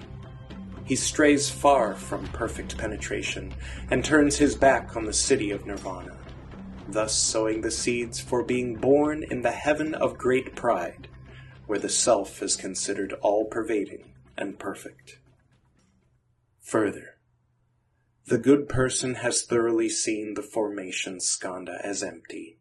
He has ended production and destruction, but he has not yet perfected the subtle wonder of ultimate serenity. If he regards what he is returning to as a refuge, he will suspect that his body and mind come forth from there, and that all things throughout space in the 10 directions arise from there as well. He will explain that place from which all things issue forth is the truly permanent body, which is not subject to production and destruction. While still within production and destruction, he may prematurely reckon that he abides in permanence. Since he is deluded about non-production, he is also confused about production and destruction. He is sunk in confusion. If he interprets this as a supreme state, he will fall into the error of taking what is not permanent to be permanent. He will speculate that the sovereign god, Ishvara Deva, is his companion. Confused about the Bodhi of the Buddhas, he will lose his knowledge and understanding. This is the third state, in which he makes a false speculation based on the idea that there is a refuge. He strays far from perfect penetration, and turns his back on the city of nirvana, thus sowing the seeds of a distorted view of perfection. Further, the good person has thoroughly seen the formations skandha as empty. He has ended production and destruction, but he has not yet perfected the subtle wonder of ultimate serenity.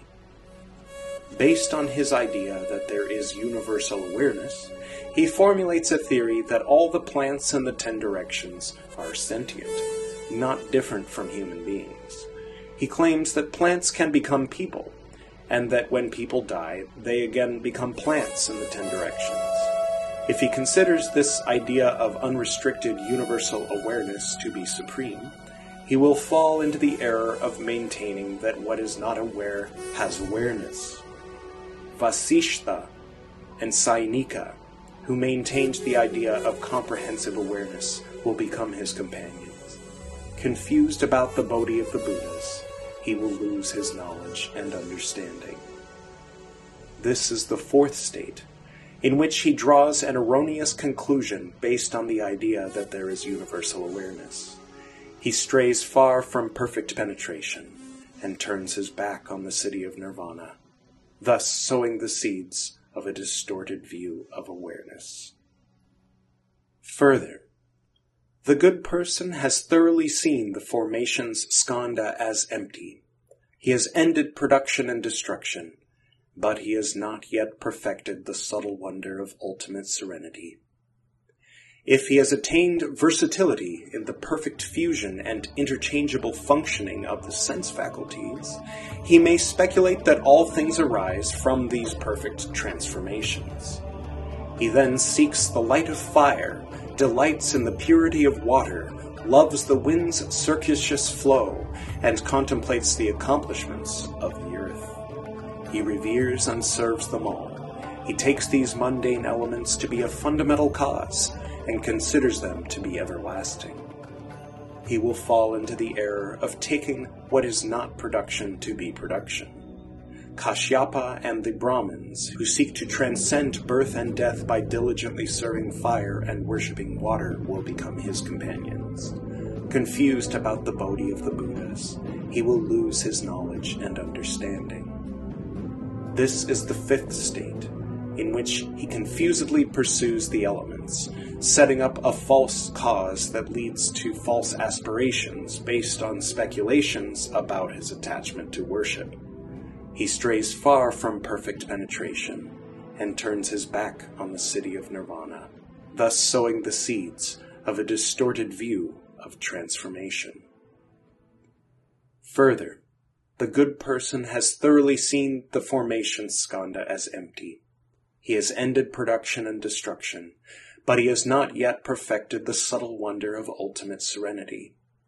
He may speculate that there is an emptiness within the perfect brightness, and based on that he denies the myriad transformations, taking their external cessation as his refuge.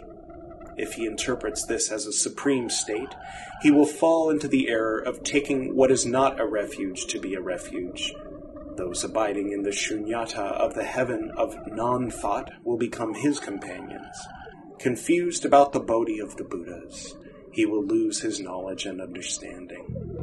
This is the 6th state, in which he realizes a state of voidness based on the idea of emptiness within the perfect brightness. He strays far from perfect penetration and turns his back on the city of nirvana, thus sowing the seeds of annihilationism. Further, the good person has thoroughly seen the formation skandha as empty. He has ended production and destruction, but he has not yet perfected the subtle wonder of ultimate serenity. In the state of what seems to be perfect permanence, he may bolster his body, hoping to live for a long time in that subtle and perfect condition without dying. If he interprets this as a supreme state, he will fall into the error of being greedy for something unattainable. Asita and those who seek long life will become his companions. Confused about the Bodhi of the Buddhas, he will lose his knowledge and understanding. This is the 7th state, in which he sets up the false cause of bolstering and aspires to permanent worldly existence based on his attachment to the life source.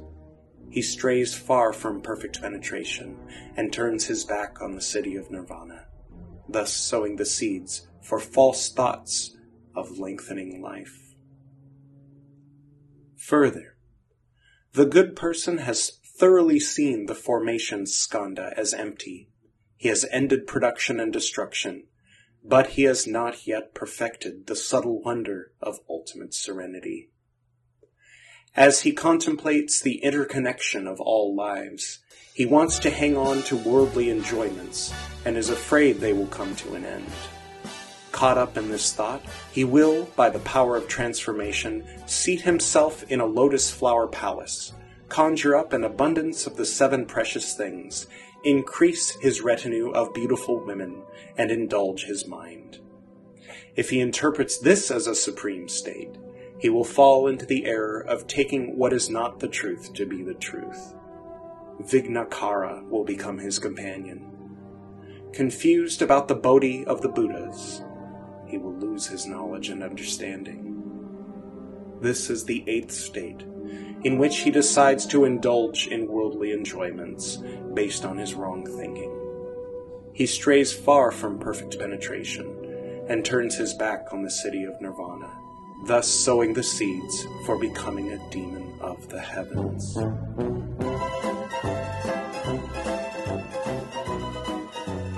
Further, the good person has thoroughly seen the formation skandha as empty.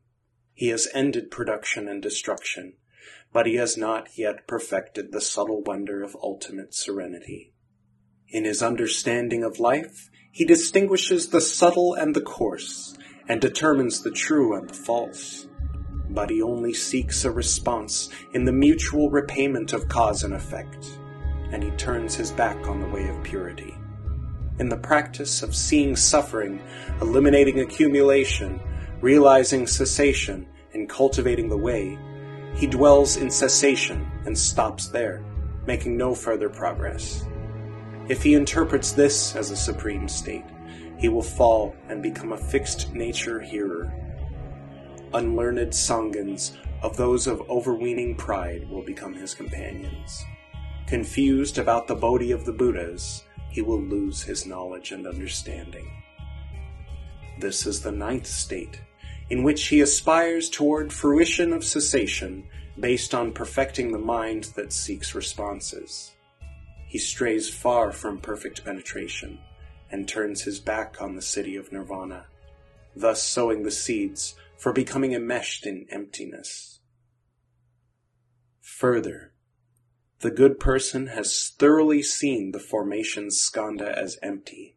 He has ended production and destruction, but he has not yet perfected the subtle wonder of ultimate serenity. In that perfectly fused, pure, bright enlightenment, as he investigates the profound wonder, he may take it to be nirvana and fail to make further progress. If he interprets this as a supreme state, he will fall and become a fixed nature pratyeka. Those enlightened by conditions and solitarily enlightened ones who do not turn their minds to the great vehicle will become his companions. Confused about the Bodhi of the Buddhas, he will lose his knowledge and understanding. This is the 10th state, in which he realizes a profound brightness based on fusing the mind with perfect enlightenment.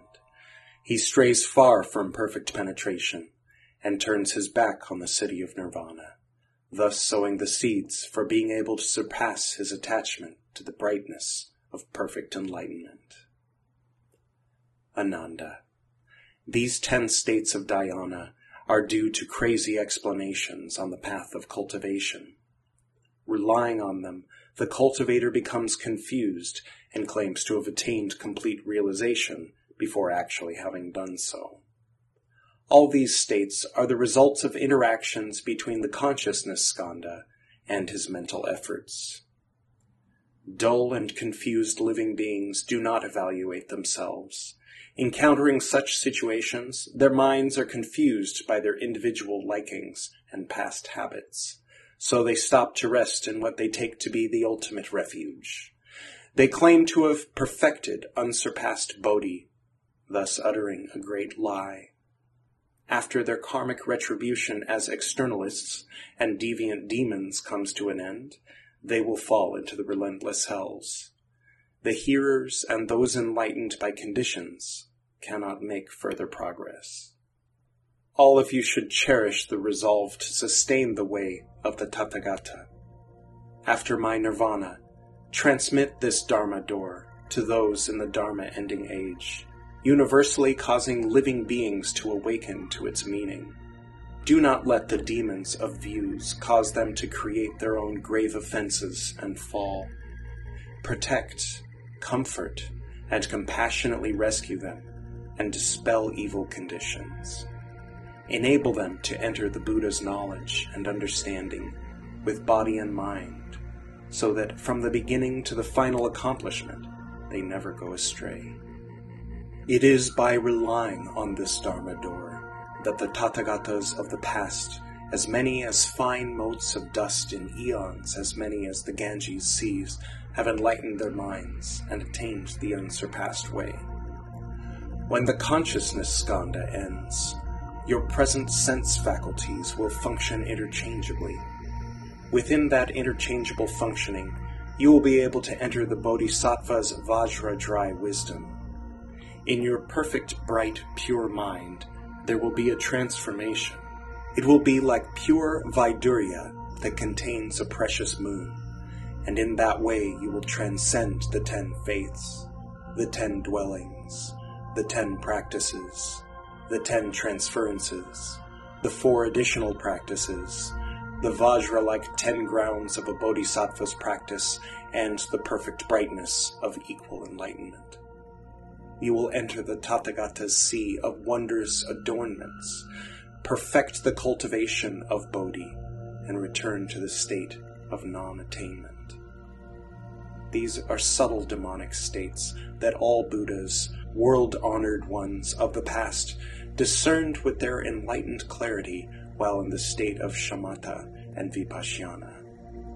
If you can recognize a demonic state when it appears and wash away the filth in your mind, you will not develop wrong views. The demons of the skandhas will melt away, and the demons from the heavens will be destroyed. The mighty ghosts and spirits will lose their wits and flee, and the Li, Mei, and Wang Liang will not dare to show themselves again. You will directly arrive at Bodhi without the slightest weariness, progressing from lower positions to great nirvana without becoming confused or discouraged. If there are beings in the Dharma-ending age who delight in cultivating samadhi, but who are stupid and dull, who fail to recognize the importance of dhyana, or who have not heard the Dharma spoken, you should be concerned lest they get caught up in deviant ways. You should single-mindedly exhort them to uphold the Dharani mantra of the Buddha's summit. If they cannot recite it from memory, they should have it written out and place it in the meditation hall or wear it on the person. Then none of the demons will be able to disturb them. You should revere this final paradigm of ultimate cultivation and progress of the Tathagatas of the 10 directions. Ananda then arose from his seat. Having heard the Buddha's instruction, he bowed and respectfully upheld it, remembering every word and forgetting none. Then once more in the great assembly he spoke to the Buddha. The Buddha has told us that in the manifestation of the 5 skandhas, there are 5 kinds of falseness that come from our own thinking minds.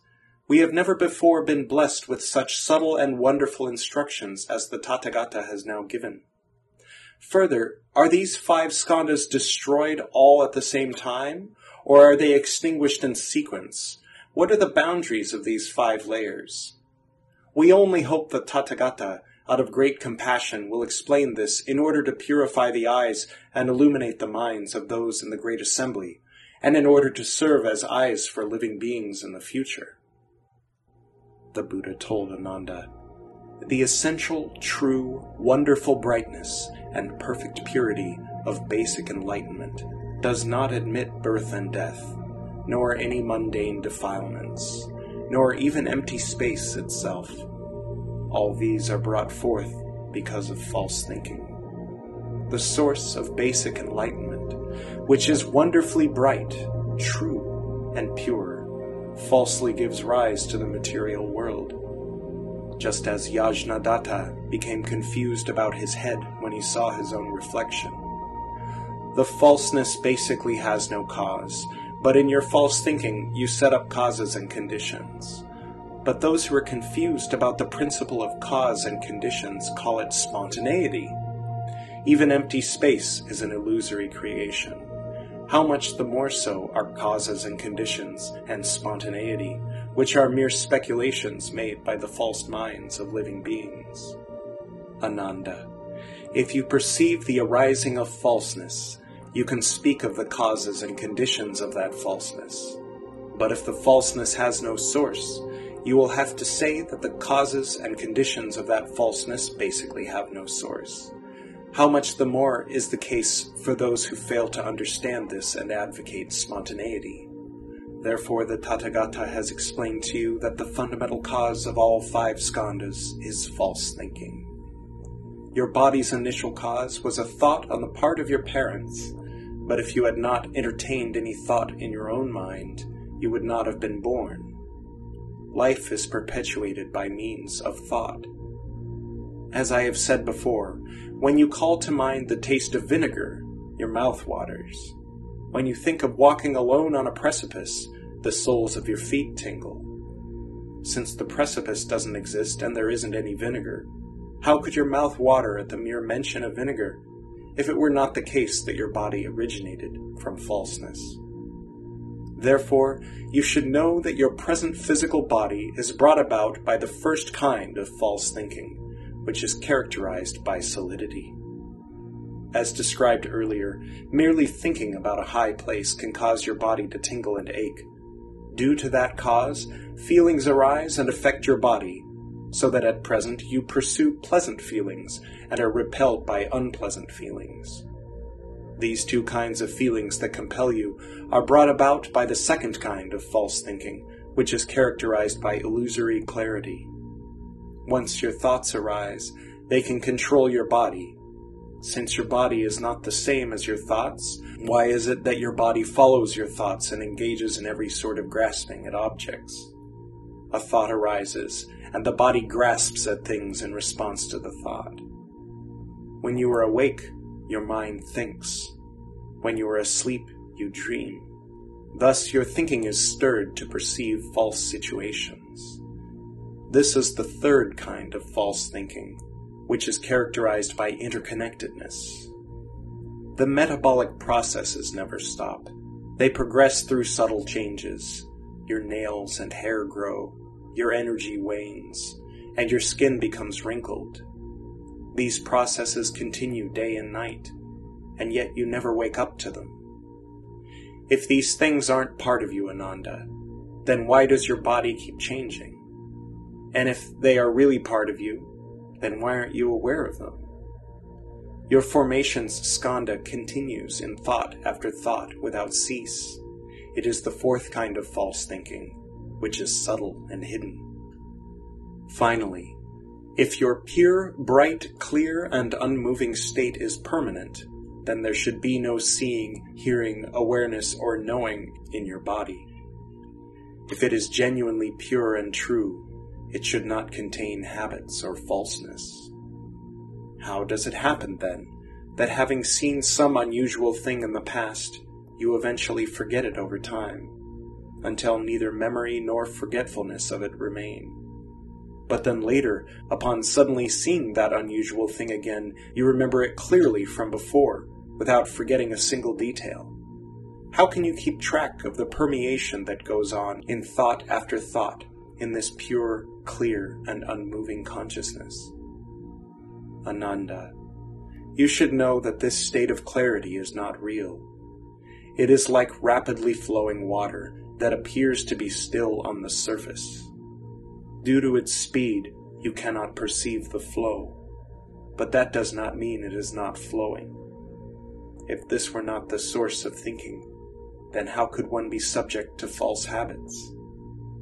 If you do not open and unite your 6 sense faculties so that they function interchangeably, this false thinking will never cease.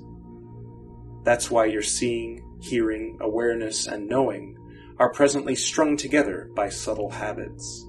so that within the profound clarity, existence and non-existence are both unreal.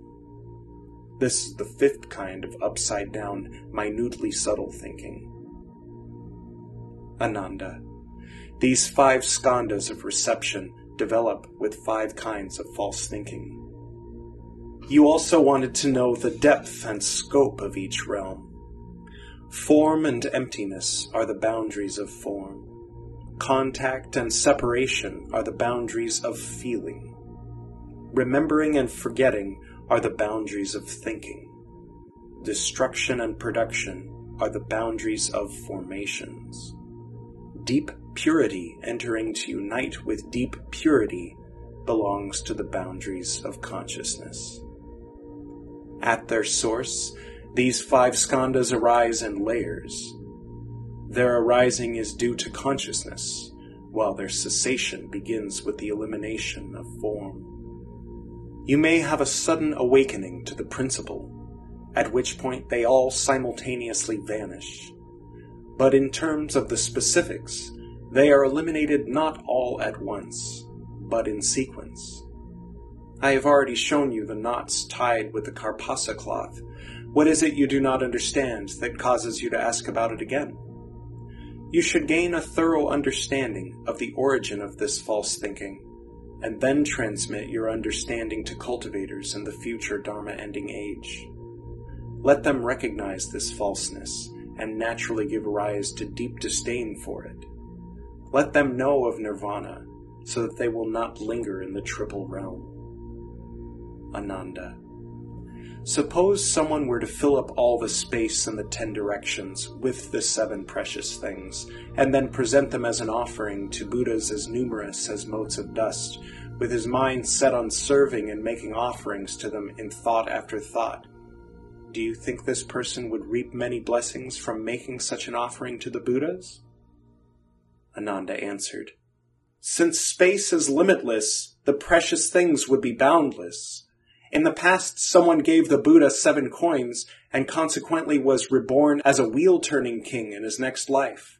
As to this person who now fills up all of space and all of the Buddha lands with an offering of precious things that could not be reckoned through endless eons, how could there be a limit to his blessings? The Buddha told Ananda, All Buddhas, Tathagatas, speak words which are not false.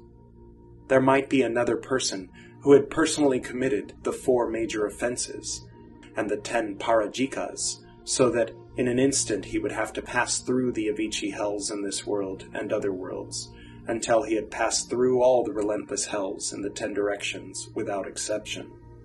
And yet if he could explain this Dharma door for just the space of a thought to those in the Dharma-ending age who have not yet studied it, his obstacles from offenses would be eradicated in response to that thought, and all the hells where he was to undergo suffering would become lands of peace and bliss.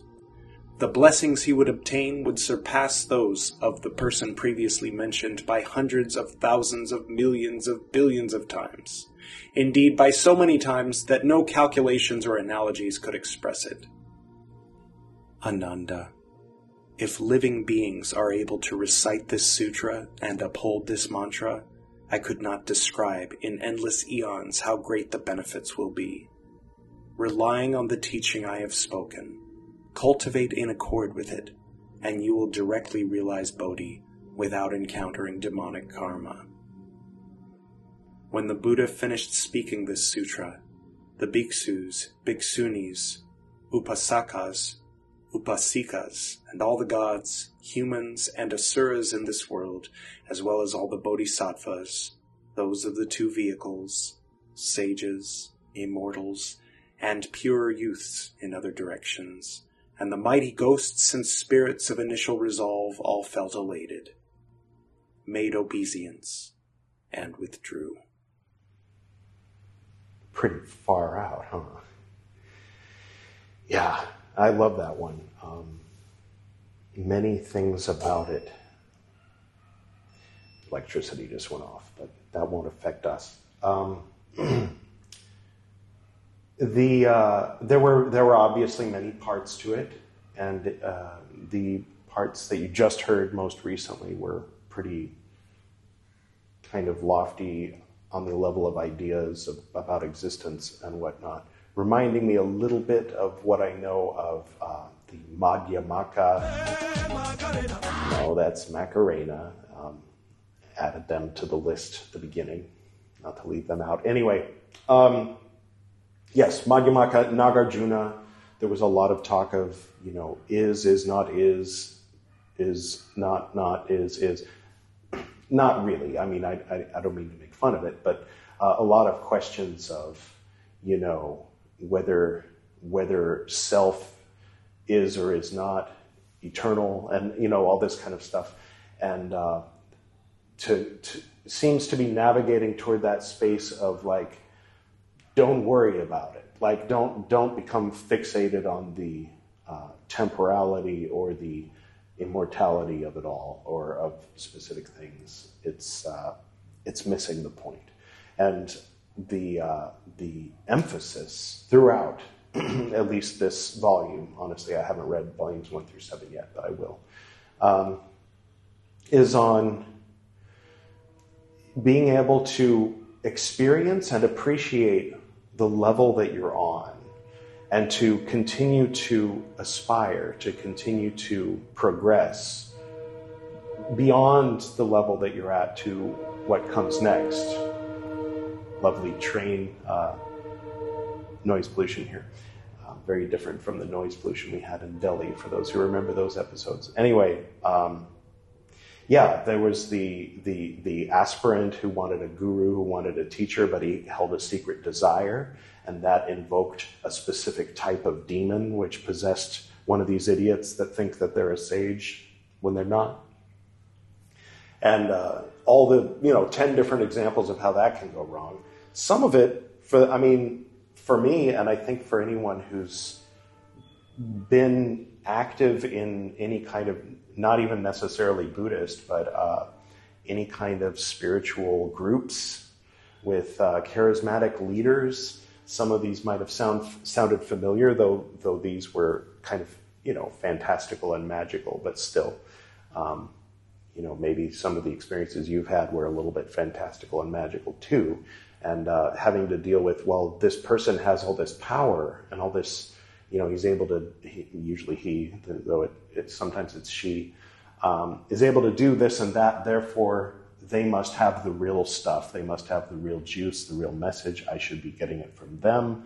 And then, we spend a month to 20 years or however long of our lives trying to get that special sauce from someone who maybe isn't worthy to be our teacher, or to be a vessel of capital T truth, if there is such a thing.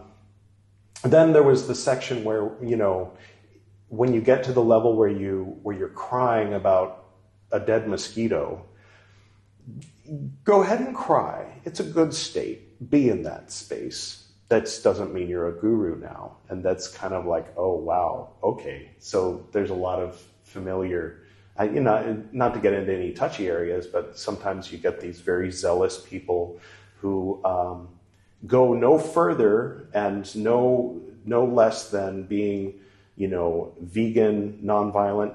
These might be great things, but people become very preachy and very kind of holier than thou, and kind of act or think like that they're enlightened because they took LSD at Burning Man and decided to be vegan or something, a lot of familiar things. The one where it talks about self-mastery. People who know me from the old days might have been reminded of something similar to what I was reminded of. Hearing that, a little bit reminiscent of, what was his name, Nico or whatever from Lord of Illusions. Yes, you are my instrument. From now on, you shall be known as the Puritan. Anyway, by the way, the man floating there, if you didn't know who that was, that's Jeff Bridges as older Kevin Flynn from the Tron 2 or Tron Legacy. You're messing with my Zen thing, man. don't mess with his Zen thing. A great movie, and those who know me know that I love Tron. Well, anyway, I think that the text speaks for itself more than I'm speaking for it. The skandhas, I think, are usually translated as aggregates. It's things like jiso. I know it in Old Japanese, but it's consciousness or knowledge, sight, sound. Well, anyway, it's the senses, basically the world of the senses. Comment below if I'm missing some subtlety about that. And I'm sure that a lot of these things are grounded in the ideas of the original Buddhist teachings behind me. But yeah, it's a warning to people who are seeking out a guru that these are the kinds of situations that can come up, or to people that are on the path that are maybe a little too eager to be the master, and the ego is disguising itself as some sort of divine inspiration to be sitting in the chief most seat of a temple and whatnot. I personally don't consider myself a teacher, though technically, I guess by wearing this and reading this, people might learn from what I'm saying, but it's not me that you're learning from. Hopefully, it's the scriptures themselves, and I'm doing my best to explain where things fall in so that people can receive things in the context that they exist historically and as far as sect-wise or lineage-wise or whatnot. But yeah, I deeply enjoy this. Watch out for false gurus, and watch out for becoming a false guru. And that's our episode for today. I hope you enjoyed it. I hope you enjoyed those stars. For those who saw this visually, behind Kevin Flynn. And all right, I will go ahead and do the usual closing.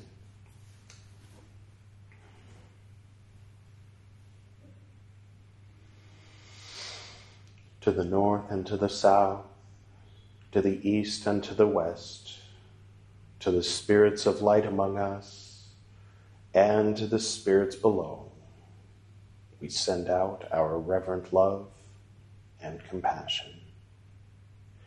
May all beings be happy. May all beings be serene.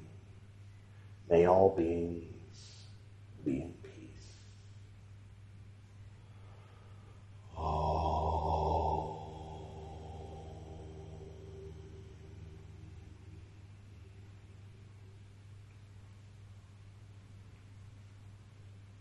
Until next time.